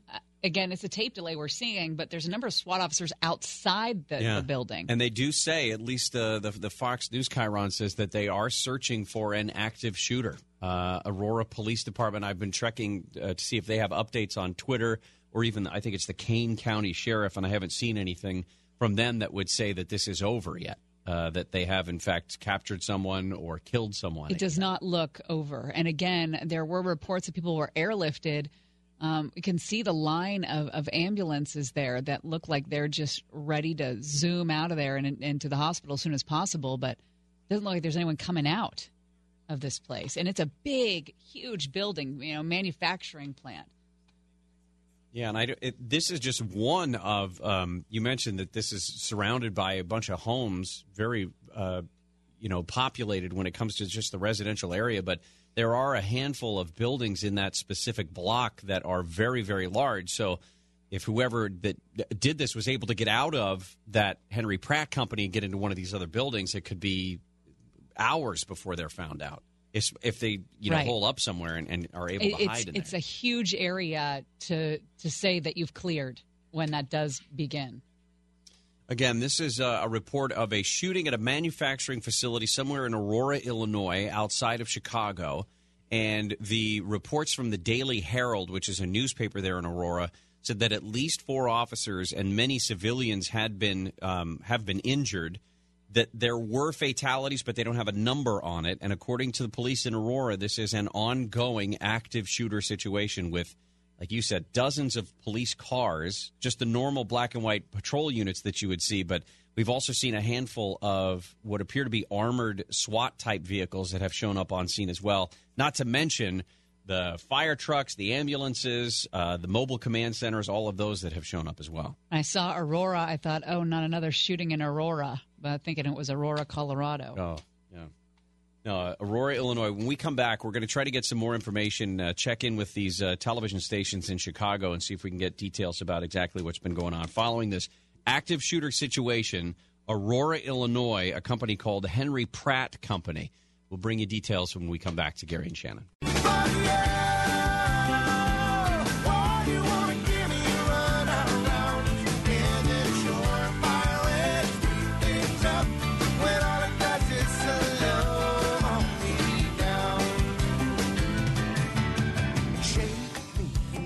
Gary and Shannon. Well, terrible news out of Aurora, Illinois, west of Chicago. The Daily Herald reporting 4 Aurora police officers, multiple civilians shot. The shooter is still at large. Shannon, they just announced on Fox that they have apprehended the suspect. Okay, so that is good news. Good news there. Shooter apprehended. The scene is a manufacturing company called the Henry Pratt Company, a big manufacturing warehouse in an industrial park, and it is littered with ambulances and fire trucks and black and whites and SWAT vehicles. The place that they've been concentrating in terms of the visuals that we've been seeing from the Chicago television stations is imagine a sort of a U-shaped building, and in the middle of the U is where the giant parking area would be. And that's where a lot of the police officers have gathered, is in that area amongst the cars and some of the big rig trucks that are in that area to try to get into the building, it looks like. And there's a couple of armored vehicles that are right up next to what would appear to be a double door that leads into the building. ABC has a close-up of that double door, and it appears that a SWAT vehicle did ram it because it looks like a SWAT vehicle ran into it. Oh. Those doors are bent, and it provides a bit of an opening in there. So you could squeeze in through the opening. And then just on the outside of that, depending on whoever went in, but just on the outside of that, it looks like there's a couple of dozen officers in full tactical gear ready to go in, but if they do have somebody that is apprehended, CNN is also now reporting that this shooter has been apprehended after an incident. We don't know much. The Daily Herald is a newspaper out of Aurora, and it says that 4 police officers and multiple civilians have been wounded. They haven't yet reported that this person has been apprehended, but there are at least a couple of others. Unconfirmed reports from some of the people who apparently were in the business or in other areas near that at least one person was dead. Multiple victims had to be airlifted to a hospital in a place called Downers Grove. And the way that the city of Aurora put this out on Twitter was that it was an active shooter near Highland and Archer, the intersection where this building is. Aurora police were on the scene, but as we've seen, SWAT teams from around the west side of Chicago all swarmed to this area. The Bureau of Alcohol, Tobacco, and Firearms had a unit that was headed out in that direction as well, and the FBI also says that they have been involved, at least in the preliminary part of this. Local TV station reporting that there was a witness that said it was a coworker. And Fox News spoke to a witness that says the quote was, he was shooting everybody. Again, if he's been apprehended and they did report people being airlifted, I guess you could say it could have been much, much worse with those ambulances lined up that have not left that parking lot. Hopefully will go unused. It's been although they are reporting now that the ambulance are starting to move into the area. So with the shooter apprehended, maybe that the scene has been cleared to the point that they can go in. Yeah. Now, the command staff, they do have the city of Aurora has mentioned that there's a location where they have set up a command unit, command area, so at least there is a point where police officers are communicating with the media on a regular basis, so we may be able to get some more information as opposed to just random phone calls that these newsrooms have been able to make in to different buildings in there. State police are on their way as well. Troopers from Illinois State Police District 5 have been headed in, and I mentioned the FBI and ATF have also sent agents and officers in there. The police originally said that they were responding to this Henry Pratt company, as we've been saying, and the police, the SWAT, ambulance, fire department, all of them. Basically, I saw this written earlier, every fire department vehicle in the city of Aurora is now on the scene of this incident. That would include all of the paramedic vans, all of the fire engines, and all of the ambulances that they employ. The schools in the area as well. West Aurora School District 129 said that all students are being held in place for their safety. After these reports, we don't know if that's going to change anytime soon, with word that somebody has been apprehended. 18 schools in the district were all on lockdown, and then one of the witnesses that was in the area and works for a school district was saying that all of the schools in the entire city were on what was considered a soft lockdown. It seems like they told everybody in this city of Aurora to shelter in place. And you can understand why before they had the guy apprehended. This is a massive factory, which would be very hard to clear if they didn't know his whereabouts. And there are a number of homes just a few blocks away. There's a whole residential area. But this is quite the large industrial park, and the fact that they were able to apprehend him. Again, this happened about 2:20 local time, so about 50 minutes ago is when SWAT and the first police vehicles descended on the scene, so that they were able to apprehend him this quickly is good.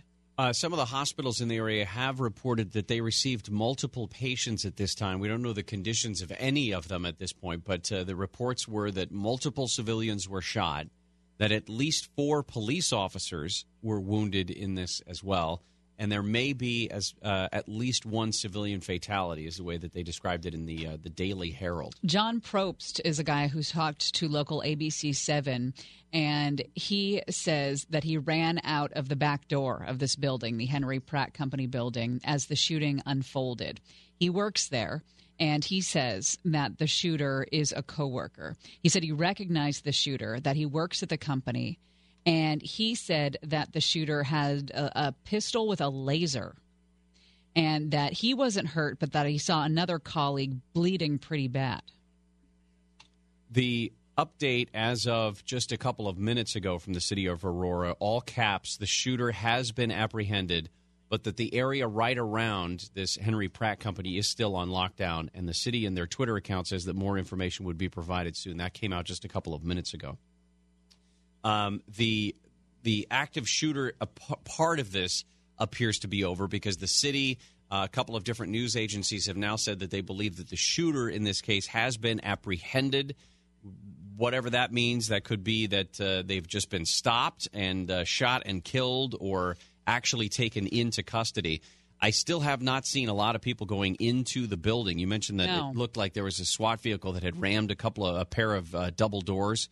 But I haven't seen any of the officers actually entering into the building unless they're going in some other direction. Looks like it was just an all-out rampage, though, with witnesses saying he was shooting everybody, that it wasn't, a couple people targeted. It looks like he wanted an all-out rampage. Well, we'll see all the damage that's been done as we follow this story and stay on top of all the details coming out of Aurora, Illinois. Again, this is a manufacturing plant where a shooter apparently shot and wounded at least 4 officers, as well as a number of coworkers, civilians.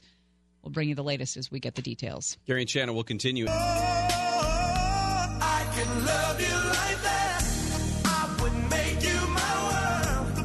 Move heaven and earth. If you were my girl, I would give you my heart. Be all that you need. Gary and Shannon, we got $1,000 to give away. Here's how you can win it. Win $1,000 right now. Text the nationwide keyword coffee to 200-200. You'll get a text confirming entry plus iHeartRadio info. Standard data and message rates apply in this nationwide contest. That's coffee to 200-200. If you win, you'll get a phone call, but you got another chance to win an hour from now during the John and Ken Show. A chance through every hour. Through the first hour of the Conway Show, we're giving away $1,000. Free Movie Friday as well. Adam Tickets presents this, the best app to book your movie tickets. They want to hook you up with these tickets to see Isn't It Romantic, now in theaters. A good new comedy starring Rebel Wilson, Liam Hemsworth, and Adam Devine. Text morning to Adam1 for your chance to win. MORNING. Standard data and text message rates may apply. We've been telling you about this story out of Aurora, Illinois. Police responded to an active shooter situation just about an hour ago was when the first calls came in to the Henry Pratt Company, a big manufacturing facility in Aurora, Illinois.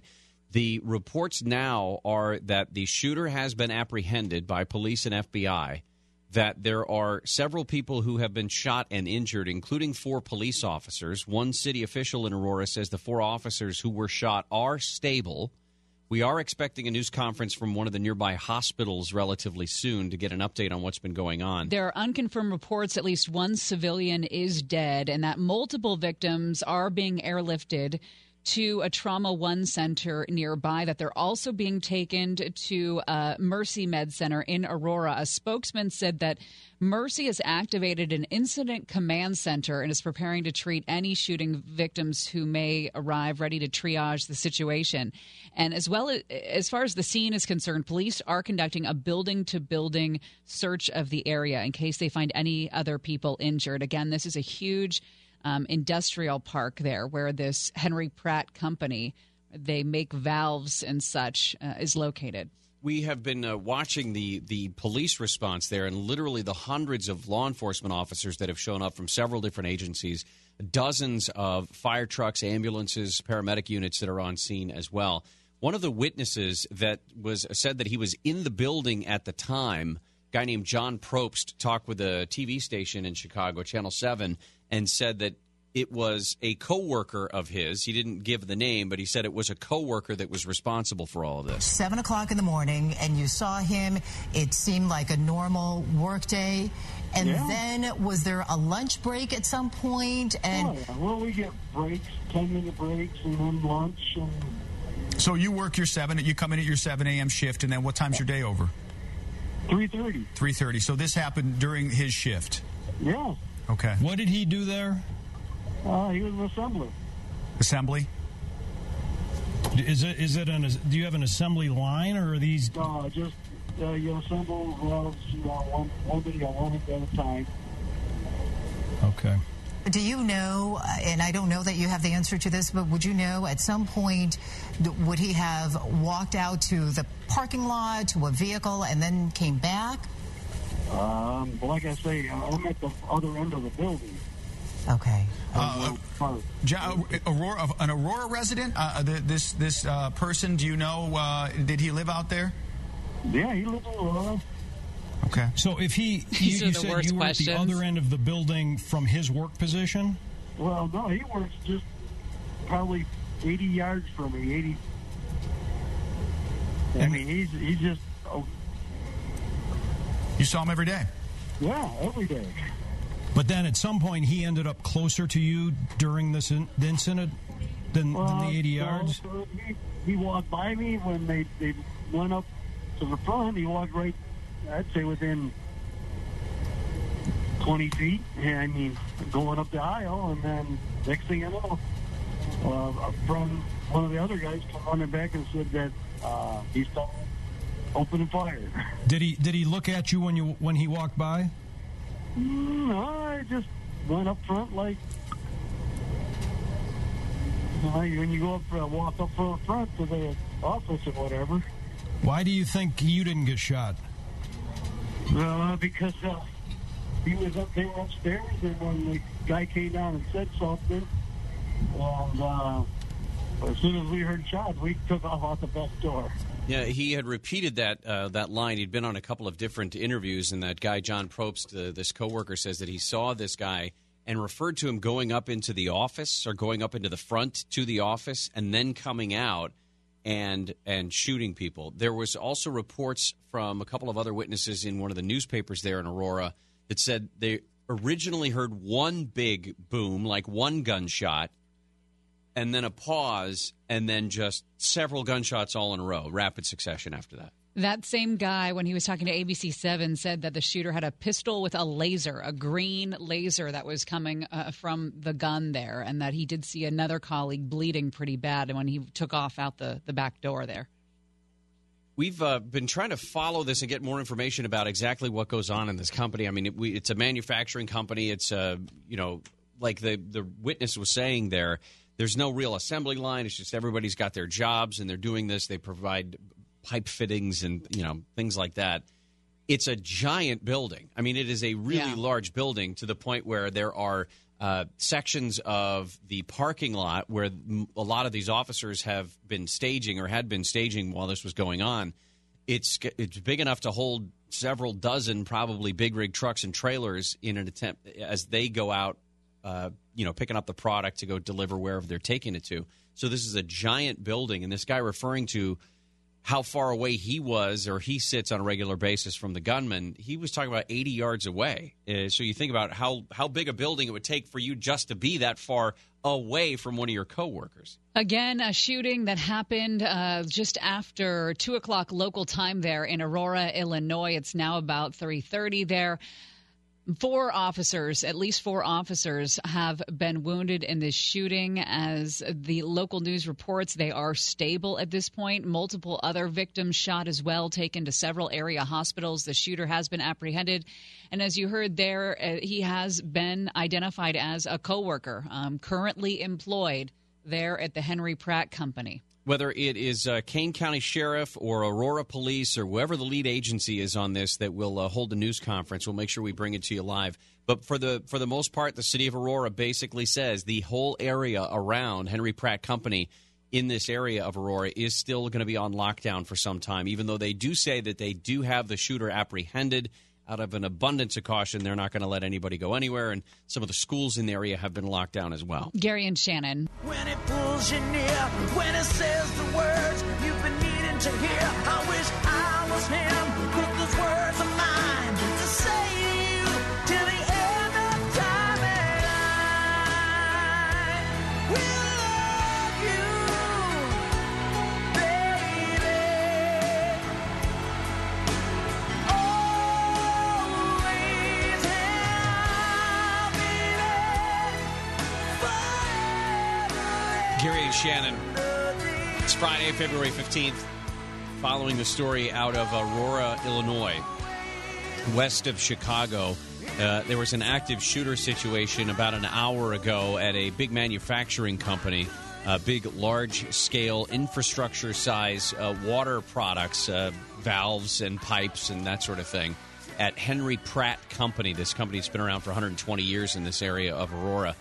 The witnesses that were in the building at the time described this as a coworker of theirs who showed up for work as normal at the 7 o'clock shift, and then at some point after lunch, it would have been about 2 o'clock? Yep. 2 o'clock Illinois time. And the end of the day was 3:30, so this is the end of the workday. Very close to the end of the day.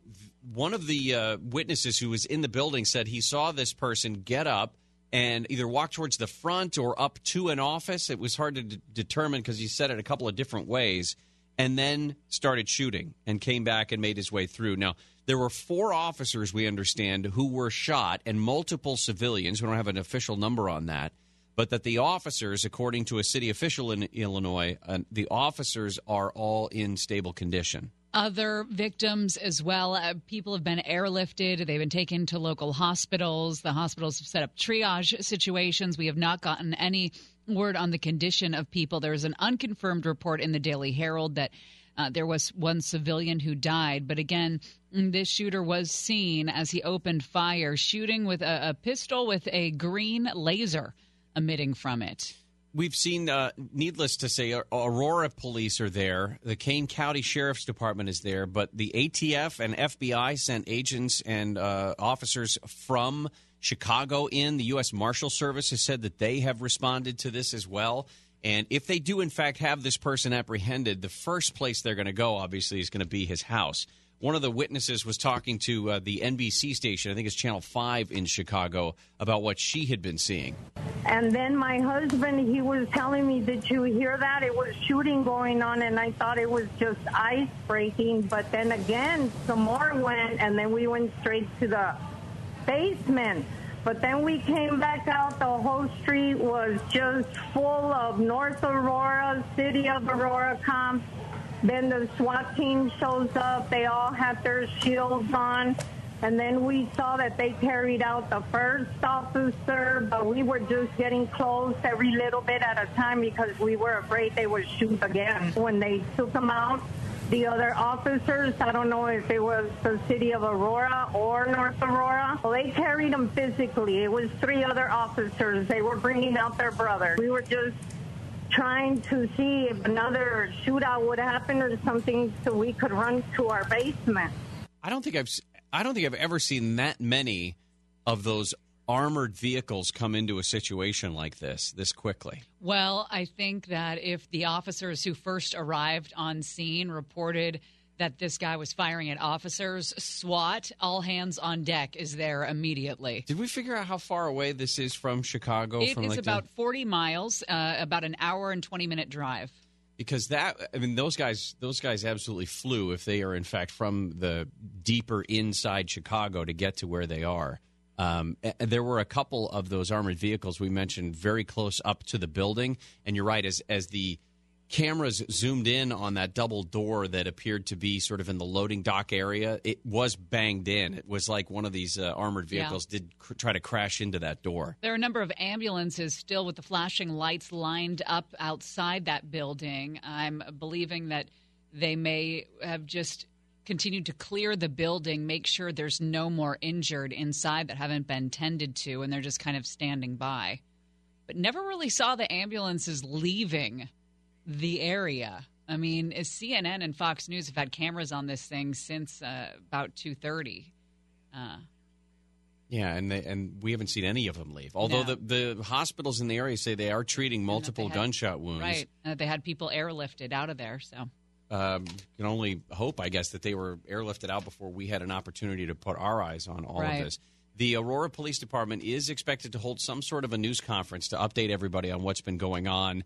The lockdown, the schools that had been in the lockdown just reported that they got word from police and other law enforcement that they can lift their lockdowns. There was a bunch of people and parents of children who go to school in the area said that they weren't getting a whole lot of information from their school districts about what was going on, which, I mean, doesn't make it makes perfect sense. I mean, the people in the schools are busy making sure that the kids were safe and following the lockdown procedures as opposed to getting their information out there. But we've heard that the schools that were on lockdown throughout Aurora have been told that they can lift the lockdown because they believe that the suspect in this case has been apprehended. ATF on the scene, FBI on the scene, as well as all the local authorities, as you can imagine. And they are expecting to have some sort of press availability, some sort of update that we're standing by for.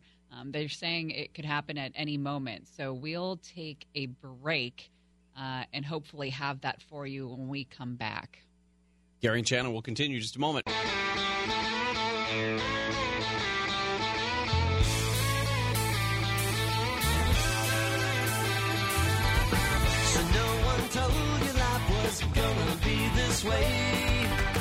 Gary and Shannon. It's Friday, February 15th. We'll get back to our coverage here of what's been going on in Aurora, Illinois.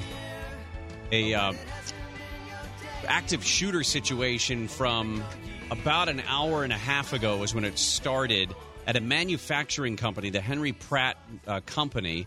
They're in Aurora, Illinois. There were at least 4 police officers that have been injured in this and multiple civilians, although we have not heard any confirmation if anyone was killed. There was a report from the newspaper in Aurora, the Daily Herald, that one person was killed. But, again, no confirmation from that. No word yet on the timing of any sort of a law enforcement briefing on any of this.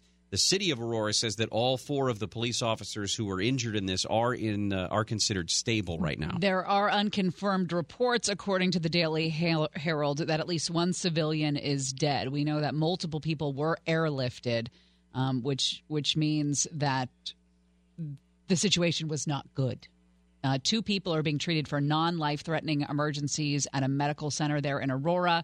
Patients were also taken to Mercy Med Center in Aurora as well.